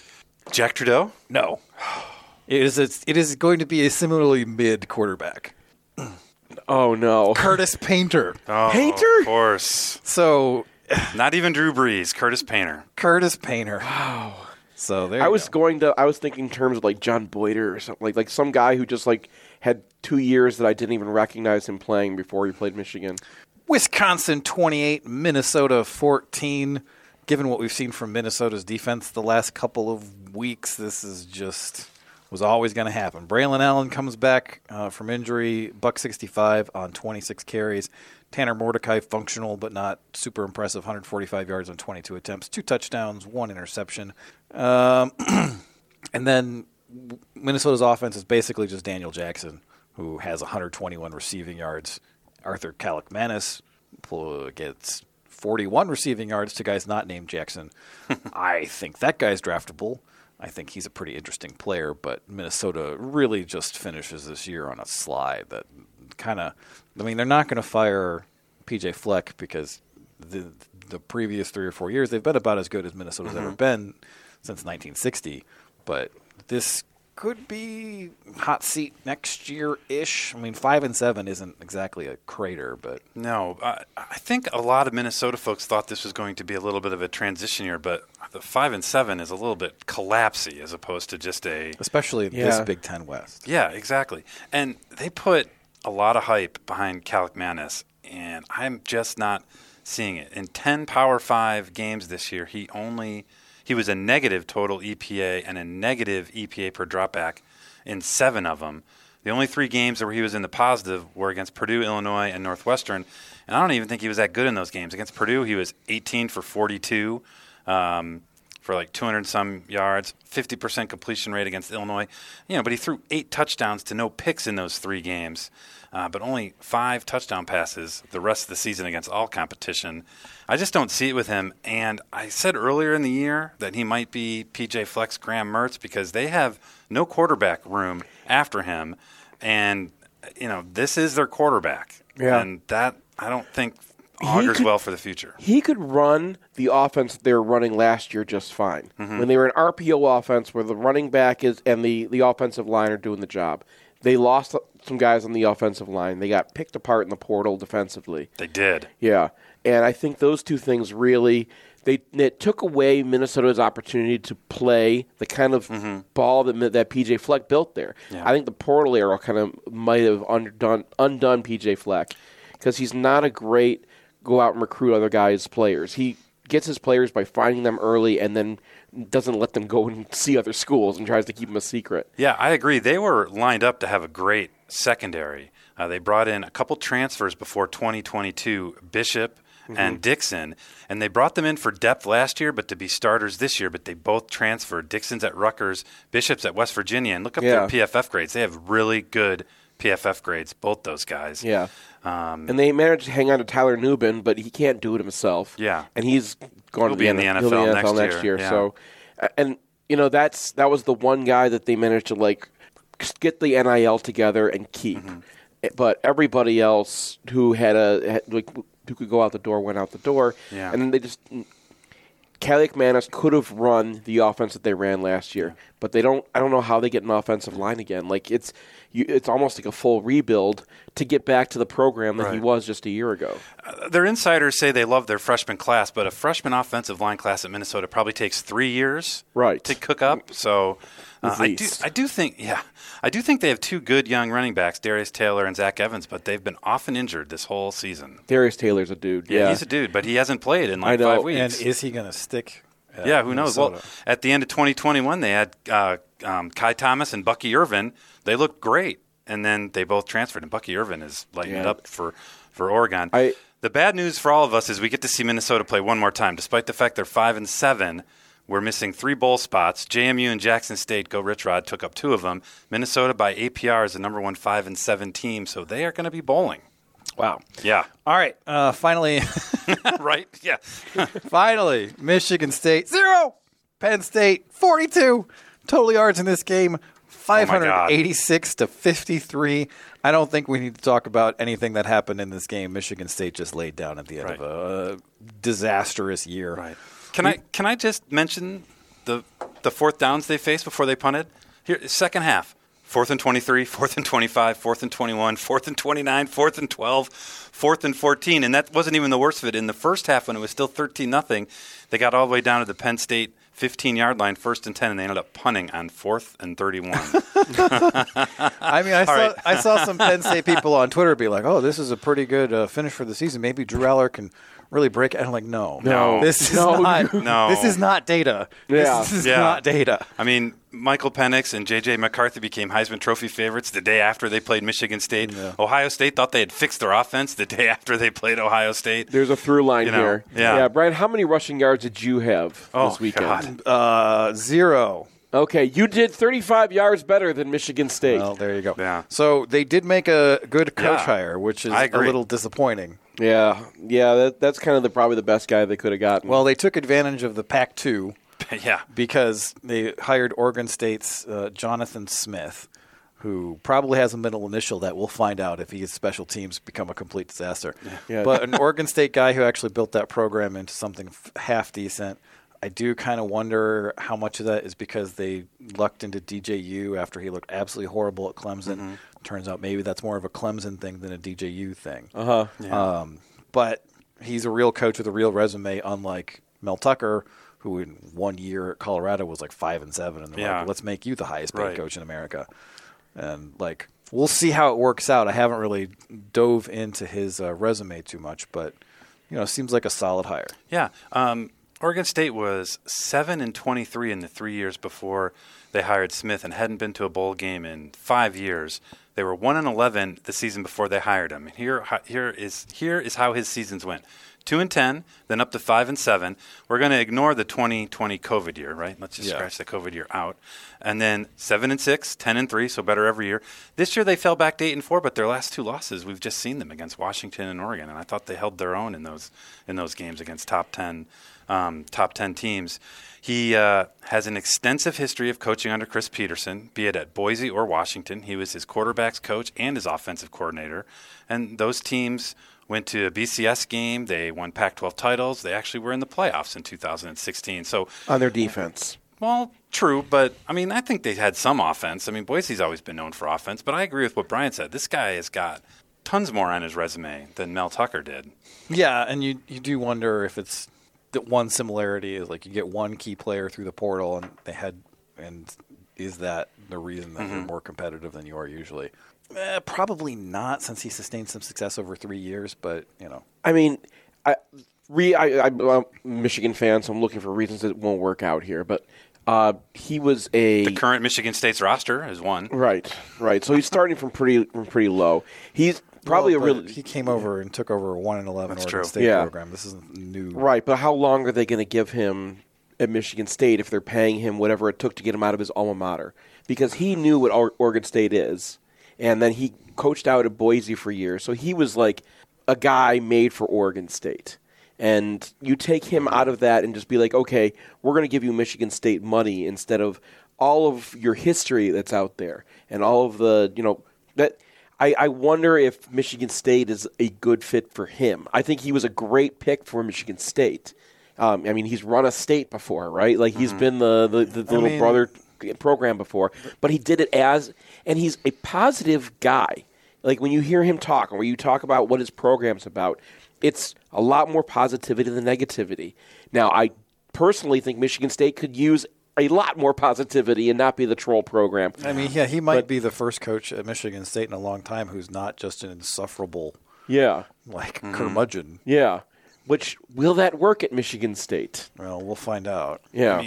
This has been a very incompetent team for the last 2 years. So, even if they go 5-7 next year and they, are in ball games, they're not playing. Every game is 31-9. 42-0. Yeah, but they're going to have to hit the portal for everybody. Yeah, because I don't think any of their current quarterbacks are an answer. Their line is okay, but I don't know how many of those guys they're losing, and they have nothing on defense. Yeah, I think it's a bad fit for Jonathan Smith. That's my personal take. I think that they're going to have a new president. The new president's going to fire Haller because he's an idiot, and then you're going to have a situation where you underestimate the chance that Haller is the new president because nobody else wants that job. God, Smith though almost had to take this job. Oregon State has 3 games on their schedule next year. And I know that they are trying to work out agreements with the American and the Mountain West, but those schedules are intact. So he's looking at a lot of, even though he loves his alma mater and he's got things going there, What's so the bad future there right now? This is colored a little bit by having an Oregon State friend who's like just broken up about all this stuff, but he's like, this was the thing we were hanging on to. Yeah. That like he was going to pull it together, and then we were going to be the team that everyone dumped on and didn't want to play and didn't want to, and we were going to be this like little beacon of hope where college football still lives, and this just ripped their hearts out. Well, I mean, they should have seen the writing on the wall. About a week ago, he was asked to comment on his agent, going around looking for jobs, and he was like, "Good, that's what he's supposed to do. That's why I pay him." So, all right, Jamie, it's been a tremendous season. Thank you for all your content. I think we'll talk to you next year at this point. Sounds great. Yeah, perfect.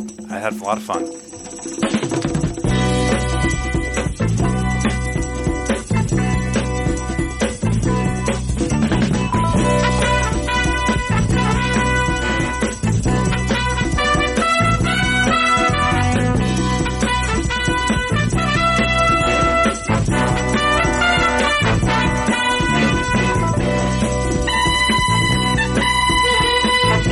Thank you for listening to the MGoPodcast. I'm Seth Fisher, along with Brian Cook and David Nasternak. This is your day, Ohio State. Dig deep and find those excuses and put them on Twitter.